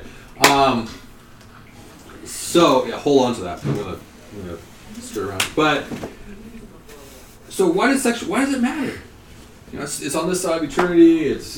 Why does it matter? Well, there's a couple of things. There's a lot of things actually that either clearly or we think aren't really even going to be in eternity. Some naturalistic things. And so, why are they moral issues? Couple of things. One, Scripture always, says this way: Jesus affirms marriage. He never got married, right? He was never married, but he affirms marriage in the paradigm of the way that he talks about the church as being his bride. That someday, the idea of heaven is like the wedding feast, is the initiating concept, right? That we are walking into a marriage relationship with Christ, and anything that waters down, Paul starts talking about marriage in the New Testament, and then he says, "I'm talking about marriage, but really I'm talking about Christ and the church," right? Like he totally it's almost like abrasive. It's like, wait, you're talking about the church? Wait, what? And you realize all of the Bible, all of the concept of sexuality throughout the Bible is a living metaphor ultimately towards eternity, that Christ and the church, that Christ and his followers, that there's this intimate relationship that is waiting for us with Christ, not personally, but as a corporate identity, the Church of God. And so anything that twists, warps, or deludes that design is an affront to the picture that Christ is trying to articulate with him and the church. So there's that angle. You could try to go deeper on a study of what are the implications of that. If we break from the design of that, how does that work? The idea of the church. The other thing is that you are also dealing with just the concept of obedience that God is trying to teach us how to obey Him, and it's not arbitrary for what He's trying to say. Hey, there's a design here, and I know we could go into like the concepts of like the contrast between homosexual intimacy and heterosexual. There's definitely intimacy in a homosexual relationship. There's certainly love within a sense of intimate union and dependence on each other, but there is a deviation between the two in all kinds of different expressions, as the sexes are meant to express. The beauty of the sexes is that we are different, but equal before God, different in our biology, but not so different that we can't empathize with each other in every area. We just have the same things but at different levels. And that sense of distinction brings health and anyway, getting all that. But balance and things. But when you're talking about Christ, He calls us to do things in a sense of obedience, to obey, to grow us in our character by saying, will you listen to me? Will you sacrifice me? Will you trust me? And that's for everyone. He calls us to obey. And so if He says, here's my intention, and we can't accept because we don't like it or we don't want it, if we can't accept that design, then we haven't learned how to submit to His leadership. And the other paradigm that Jesus has talked about is also not just as a husband, but not just that, but also a king, and the concept of marriage. It's interesting. In a contrast, Jesus in the New Testament and Jesus in the Gospels deals with people differently. Different times. He talks to the rich young ruler. He says, "You need to give up all your wealth to follow me." To Zacchaeus, Zacchaeus says, "Hey, I'll give up. I'm giving like 10% back to everyone that I've, everything plus like 20% or 10% of what I stole from anyone I've stolen from." But he's still seemingly a wealthy man afterwards. She's like, "Yeah, great." Like, why does he treat them differently? Because their heart situation is different, and so he deals with them differently because of that. Now there's personal context, and then there seems to be corporate race context. I mean, the human race. And he's saying, "Hey, here's my design. Now you need to learn to live within that paradigm. If you break from that design, you're in disobedience." Is that clear enough? Not going too far. Any follow-up questions to that? It might help me hit the mark better. I was going to ask you to expand on the idea of a woman and a man being in a relationship to see different aspects of God, because I don't think, in my opinion, men possess the same qualities that a woman does of God. I think they hold different values from God. I was curious if you thought it was like a strong argument or a valid argument to suggest that in a homosexual relationship you don't get both of those aspects because they're just created differently. Yeah, a copy upon itself versus two separate concepts. The answer is yes. Absolutely. There's definitely an argument there. To get into the idea of the sexes, it's always an interesting conversation because the sexes express themselves differently, partially by environment. Cultures and things certainly play out on that. But outside of that, without trying to go too far on that, it's pretty common sense.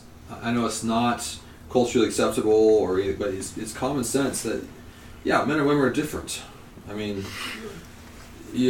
and so now what ways? Well, if you highlight anything, you could say, well, the opposite sex has that. And it's true. Because there's nothing that you have that's truly distinct, but you do have them at different levels, and they express those intensities. Lindsay, again, I'm being overly general, but Lindsay feels so deeply, and I love that. I get to like kind of we talk about things, and she's like so excited about something. I'm like, oh yeah, I should be excited too, but I don't feel it quite. and I know that's, and you're like, oh, you're just sitting here, men don't feel, women are emotional. I'm like, no, I'm not trying to say that. Yeah, boy, you have no. But I am saying I feel it too. But there is something about, our boys know it too, just naturally, right? If they want to roughhouse and play, they just instinctively come to me. If they want comfort, it's like, get away, Dad, where's Mom, right?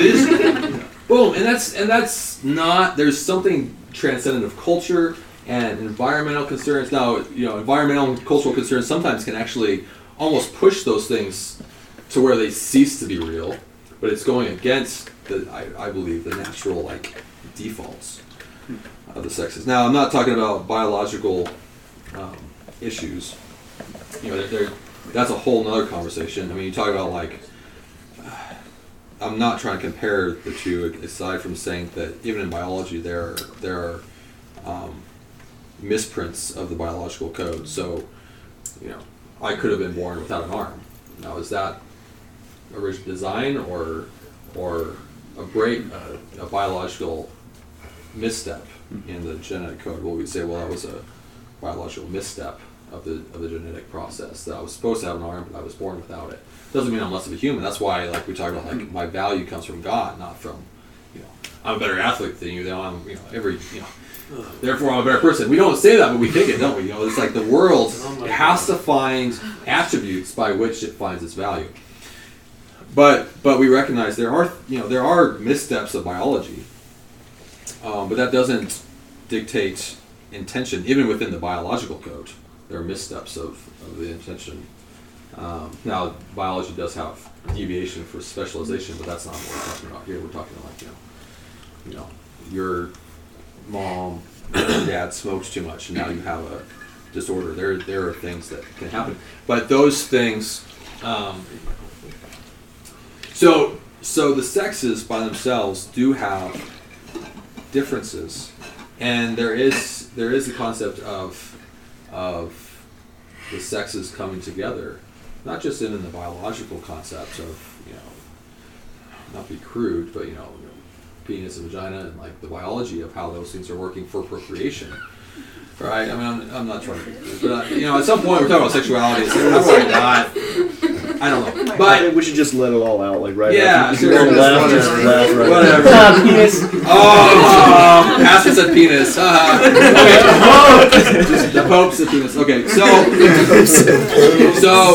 outside of that, there does seem to be even a deeper sense of emotional distinction. There isn't a spiritual distinction. So when we talk about the spiritual realm, there isn't a distinction. We both have spirits. None different than the other in the sense of stuff. We're made in the image of God. That's why Paul says there's no difference here when we're talking about before Christ. But in the sense of emotional and physical, there's differences, and those differences come together are a beautiful thing. This is a very much overgeneralization, but the sex drive is different between the sexes, and there's a sense of balance, of health within the balance of the two kind of working together. If you don't have that balance, then you can get kind of skewed towards emphasis or lack of emphasis in some of those areas. There's pursuit and receptivity of those things that are healthy, and it's kind of like what you're talking about with two of the same, you quantifying something that maybe was supposed to be balanced.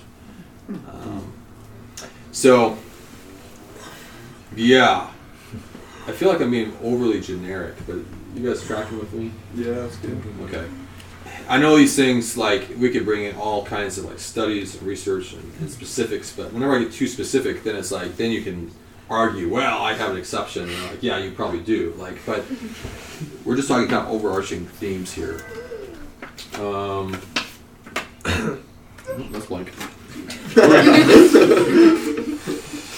All right.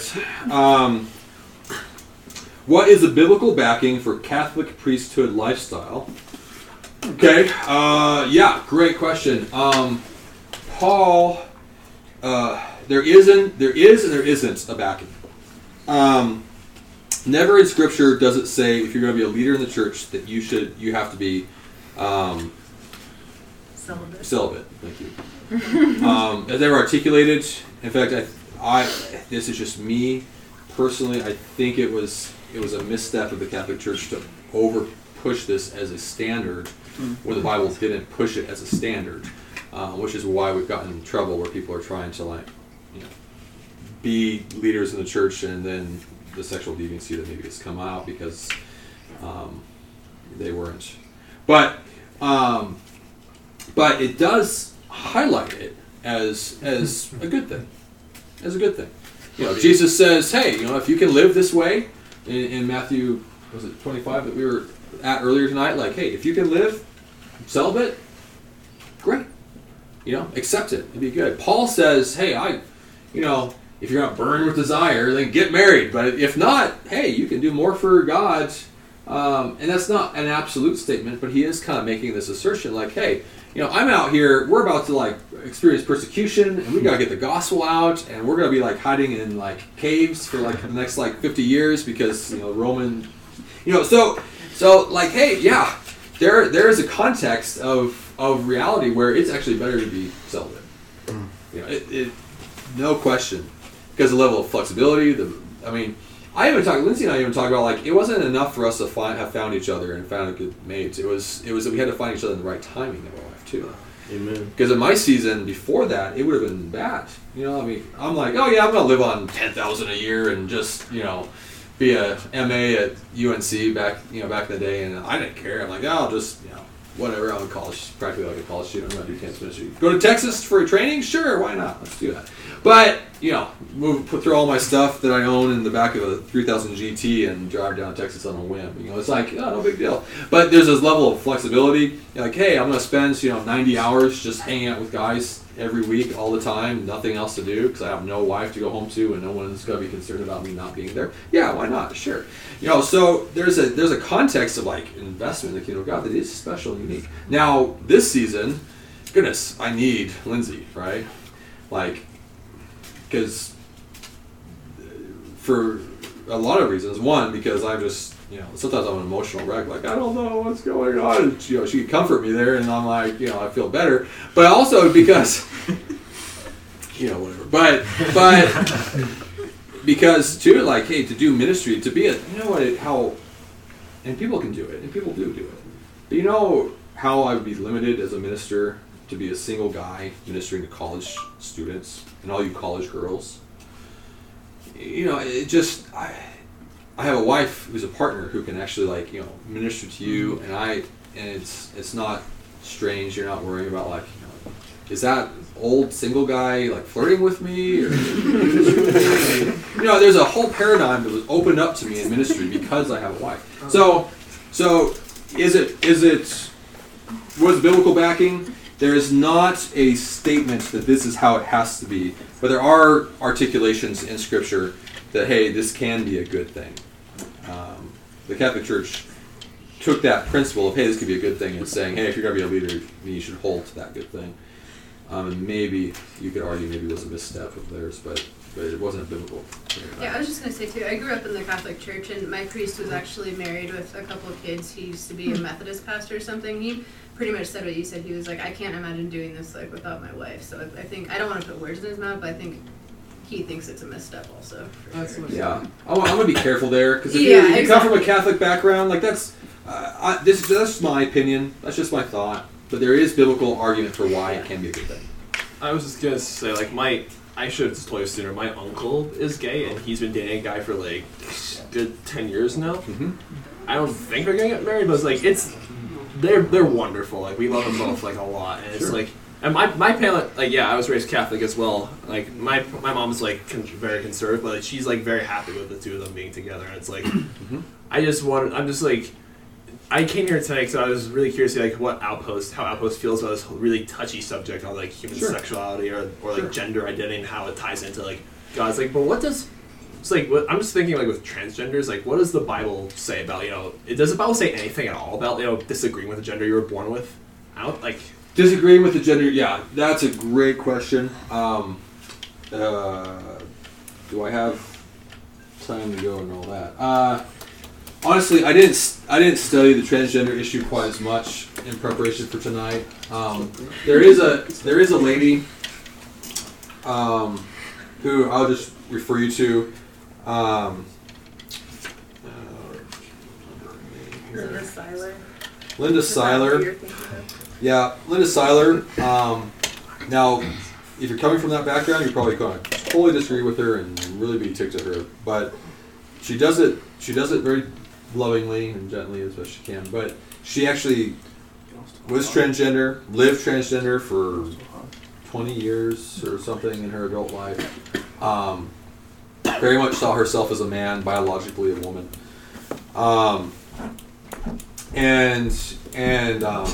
She finally came to, she kind of rejected God in the process. She finally came to this place of saying, okay, I got to deal with this, because she had Christian heritage, but she knew that was not the paradigm that Scripture showed. And I'm not going to try to even pretend like this was like, it was as simple as this. But one part of her journey, now she is not any longer. She sees herself as a woman. And her whole concept of self changed. But it changed because she spent years like doing a study of not just what it meant to be a child of God, but a woman of God. And you have to ask this question: what is most true about you? What you feel? Or what he says about you? And the world would say, well, duh, what you feel is most true about you. But for the Christian paradigm, again, to say all those, not to overemphasize all those things, the Bible says that's not what's most true about you.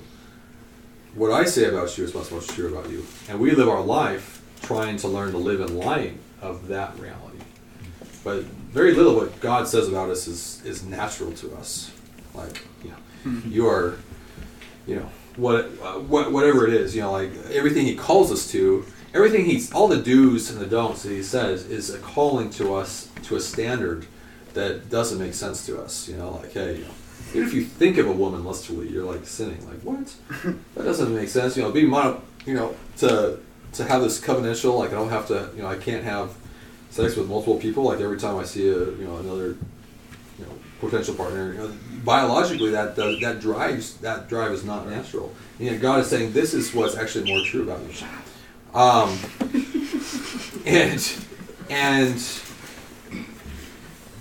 But there's where freedom is in how he sees us. And she just began to actually study Scripture and let the truths of the Bible actually affect her outlook. I say this sometimes, like feelings, and I know what I feel is bigger than necessarily this, but we say feelings are great servants, they're horrible taskmasters.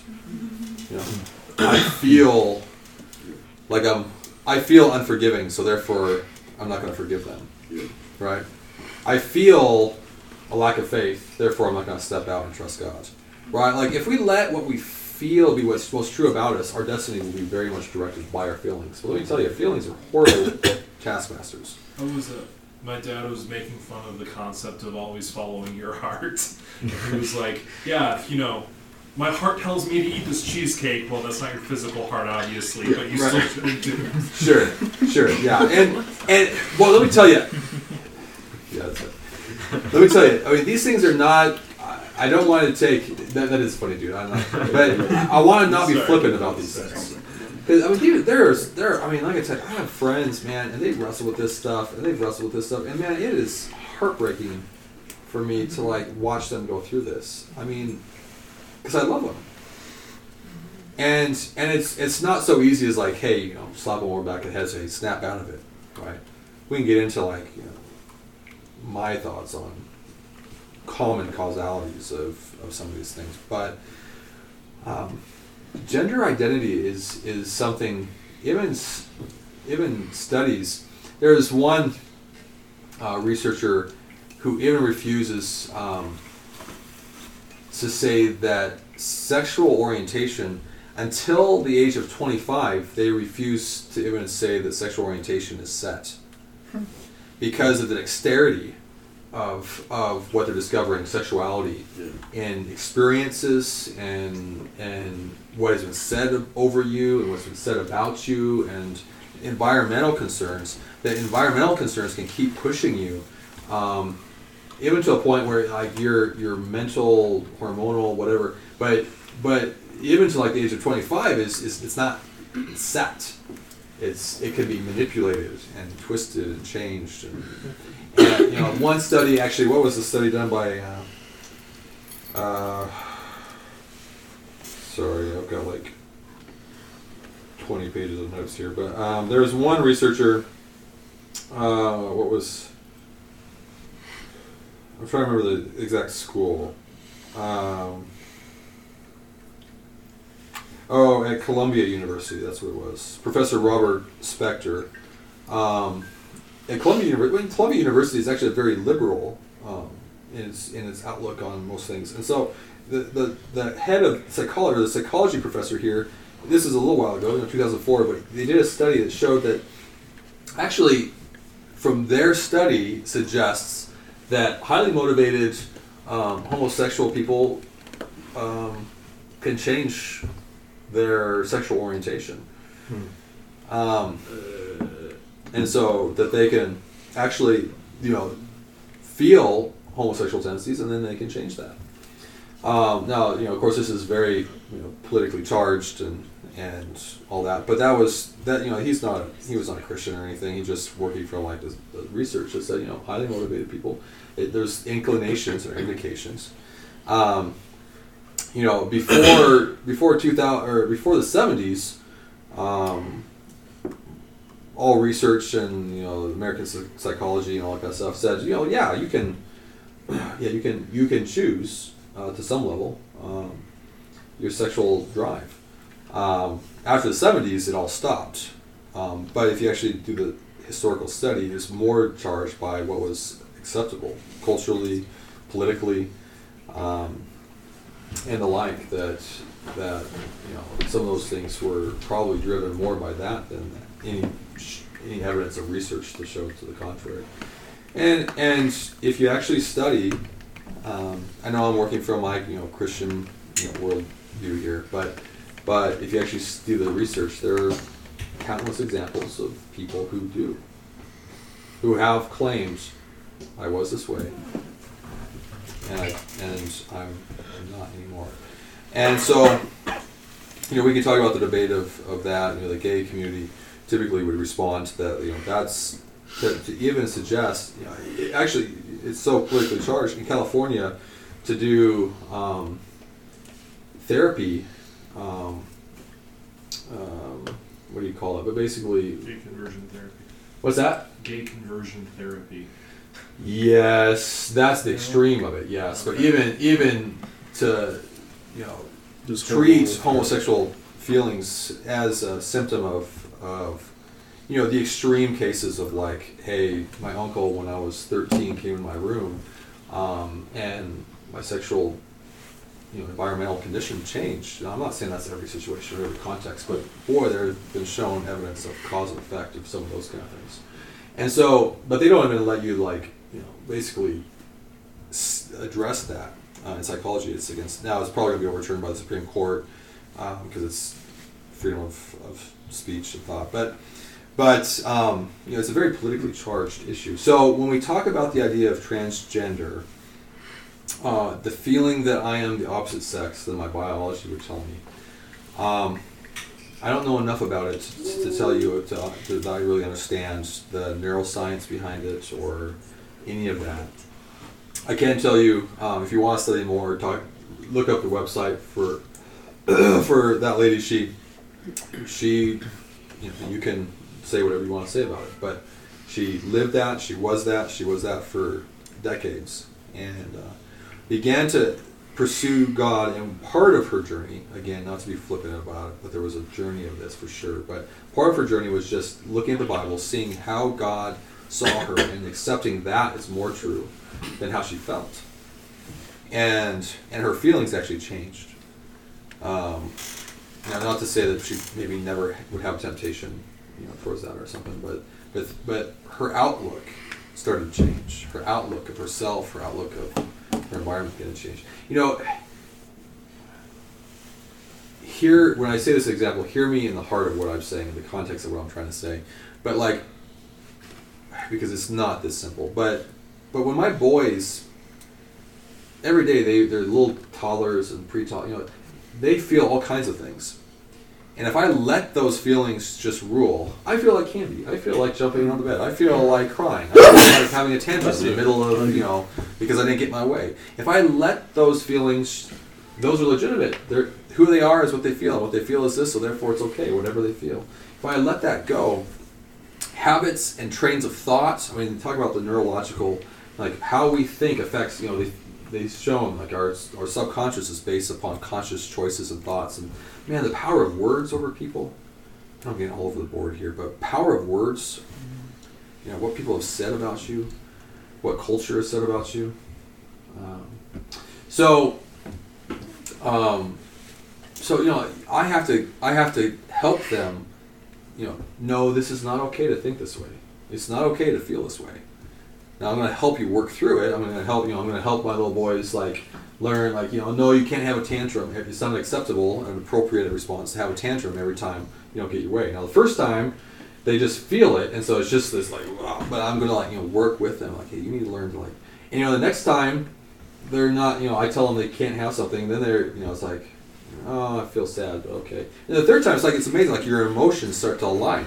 Oh, okay. No biggie. Right? I've disciplined. Paul says I beat my body. It's the idea of I discipline my mind. Paul says, be transformed by the renewing of your mind. That your mind, 2,000 years ago, he knew more about modern psychology than what we're just now discovering. That by what we think about, our mind is actually being reworked, rewritten. And again, I'm not trying to be overly flippant here, but we can see that what we feel is not what's most true about us. We need to learn to let our reality align with what God says about us. And when we do that, again, that's a flippant example, but it's sort of like my boys. Eventually, what I think and how I feel will start to align with what I know is okay and not okay, and true and not true. No, you can't go running off into the streets. I care about you, right? And so all of a sudden, Preston's at this age right now. Whenever he's starting to walk, and I can actually walk with him. So whenever we're in the streets, I'm always hold hands, and he's trying to, get away from me. And I'm no, you have to hold hands. Jude, we've already worked through this with him. So every time he walks down the street, he immediately turns and grabs my hand, right? Because his emotional response is dictated based on his experience and what healthy discipline and perspective he's been taught. When in this context, this is how I think. I need Dad. I need his hand. Because that's safety. And culture has sometimes taught us what is safe and there's nothing there. And we're running into the street. But when we turn to realize that what God says about us is most true, it's holding that hand. And we find that eventually we'll actually, if we're learning to discipline our lives, it's just the default. All of a sudden becomes what's true. Okay. That's good. Okay. Yeah, if you guys need to go, please. I want to be sensitive to any questions. I got a bunch more questions, but if you need to go, please, guys, get out of here. No biggie. Who is not eating dinner yet? I'll tell you what. Okay. Give me 2 seconds. If you need to go. Give me 2 seconds. I'm going to answer one more question, and then we're just going to call it a night. Okay. I want to answer whatever one looks best here. I'm still here. Sure, shoes. It's save me. I think that one I'm mostly addressed. Don't save me. What? I gotta save me. Are people who identify as homosexual allowed to be small group leaders in the Outpost community? It depends on what you mean by homosexual.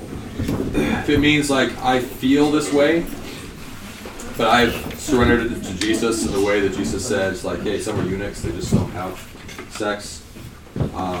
Yeah, if you submit to Jesus. If it's hey, I'm embracing of this lifestyle.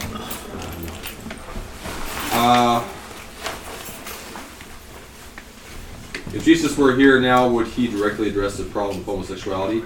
I can't put words for Jesus, but I would say probably, because that concept of like what's relevant to the culture is what was always addressed in Scripture, and I'll tell you that's why we're addressing it tonight.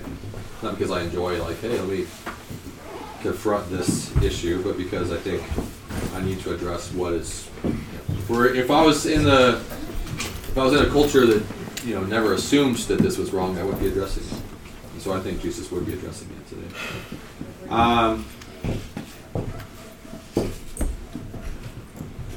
What does it mean to deny yourself? To what extent should someone go? Deny yourself, take up your cross, and follow me. To what extent should you go? To Jesus. That's the answer. What does it mean to deny myself? It doesn't mean to be masochistic. Whatever I want to do, I don't do. That's, I like it, it's twisting. The twisting of it. What Jesus is saying is, he's using a parallel, as shocking as it is, he's creating an image. In the first century, when someone who was condemned to death by the Roman rulers was executed by crucifixion, they would take up their cross and they would follow the centurion to the place of their death, where the centurion would kill them. What Jesus is saying is he's actually creating a parallel. As shocking as it is, he's creating a parallel. He's saying, I'm the centurion, take up your cross, follow me, and I will show you the place of death. The difference is the centurion is forcing someone who doesn't want to die, right? If any chance, will escape. But Jesus is saying you have to deny yourself. You have to choose to follow me. I'm gonna call you to deny yourself. But the only way you're gonna die is by following me. The only way you're gonna find life is, and what does he mean by that? Well, he means a billion different ways, but the concept of like going past my biology, past my environment, past my culture, to go beyond all those things and to say, God, I feel selfish. I want to do my own thing. I don't want you, but I'm choosing you. I'm choosing to follow you. I'm choosing to do what you say, to believe what you say, to serve you, even when I do or don't want. That's a denying myself. But if I do that, I'll find this freedom, right? My boys, if they live that way, they'll just live. Every time they don't get their way, they'll have a tantrum. And people who grow up that way are emotionally insecure oftentimes because they have, they don't, every time the teacher says, you have to do a homework assignment, but they are in their heart, they are actually, emotionally, they are that, because it's all about what I get and what I don't get. They've never learned to. And so Jesus is saying, hey, follow me, you're actually going to find freedom. Oh, yeah, it's like... freedom in that. I think with parents, I'm thinking in your case, you tell your kid not to do something, they're just going to want to do it more. If you tell them to do something, they're just going to want to do it less. Like, if you tell yourself, do your homework, they're just going to be even less motivated to do their homework. Reverse psychology. There can be some truth to that. Although that's not always true. I mean, if you say do this and you say the heart of why, if you hold that true strictly to the Bible, then everything God says you don't do and everything God says don't do you should do, which leads you to a whole different place. God's told you this but he also told you his heart. I love you. This is for your sake. And if we can trust him, then we can obey him. But to deny oneself is to say, God, what you say is my reality, not what I say, or what I think, or what I feel. And in that way we deny ourselves. And when we deny that, we follow him. When we follow him, he transforms us in a way that we could never have imagined. And that's where the new humanity comes in. So how do we deny ourselves? We don't deny ourselves to be masochistic. You deny yourself when Jesus says, do this, don't do this, act this way, be this way, live this way, fight for this. And not just in the Bible, but even in your relationship, even in your personal relationship, when you hear his voice, that inner calling, hey, when he's leading you, that you follow him. And it feels like he's taking you to death, because it's like nothing about it is always natural. But in that we find freedom for the things that bind us. And in that we find humanity as he directs it and creates it and shapes it within us. So that's how we know. We follow him. We get close to him. We love him. We pursue him. And he leads us. And he's doing that today. Of course, certainly Scripture, that's certainly one form. Jesus in the end of Matthew said, follow, yea, I am with you always, even to the very end of the age. The story of the Acts, the New Testament, is that everything he was doing, the miracles, the healings, the words, the leading, all those things, he's still doing.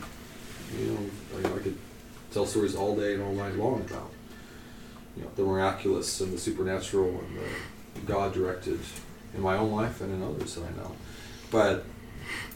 But he is still at work in the world.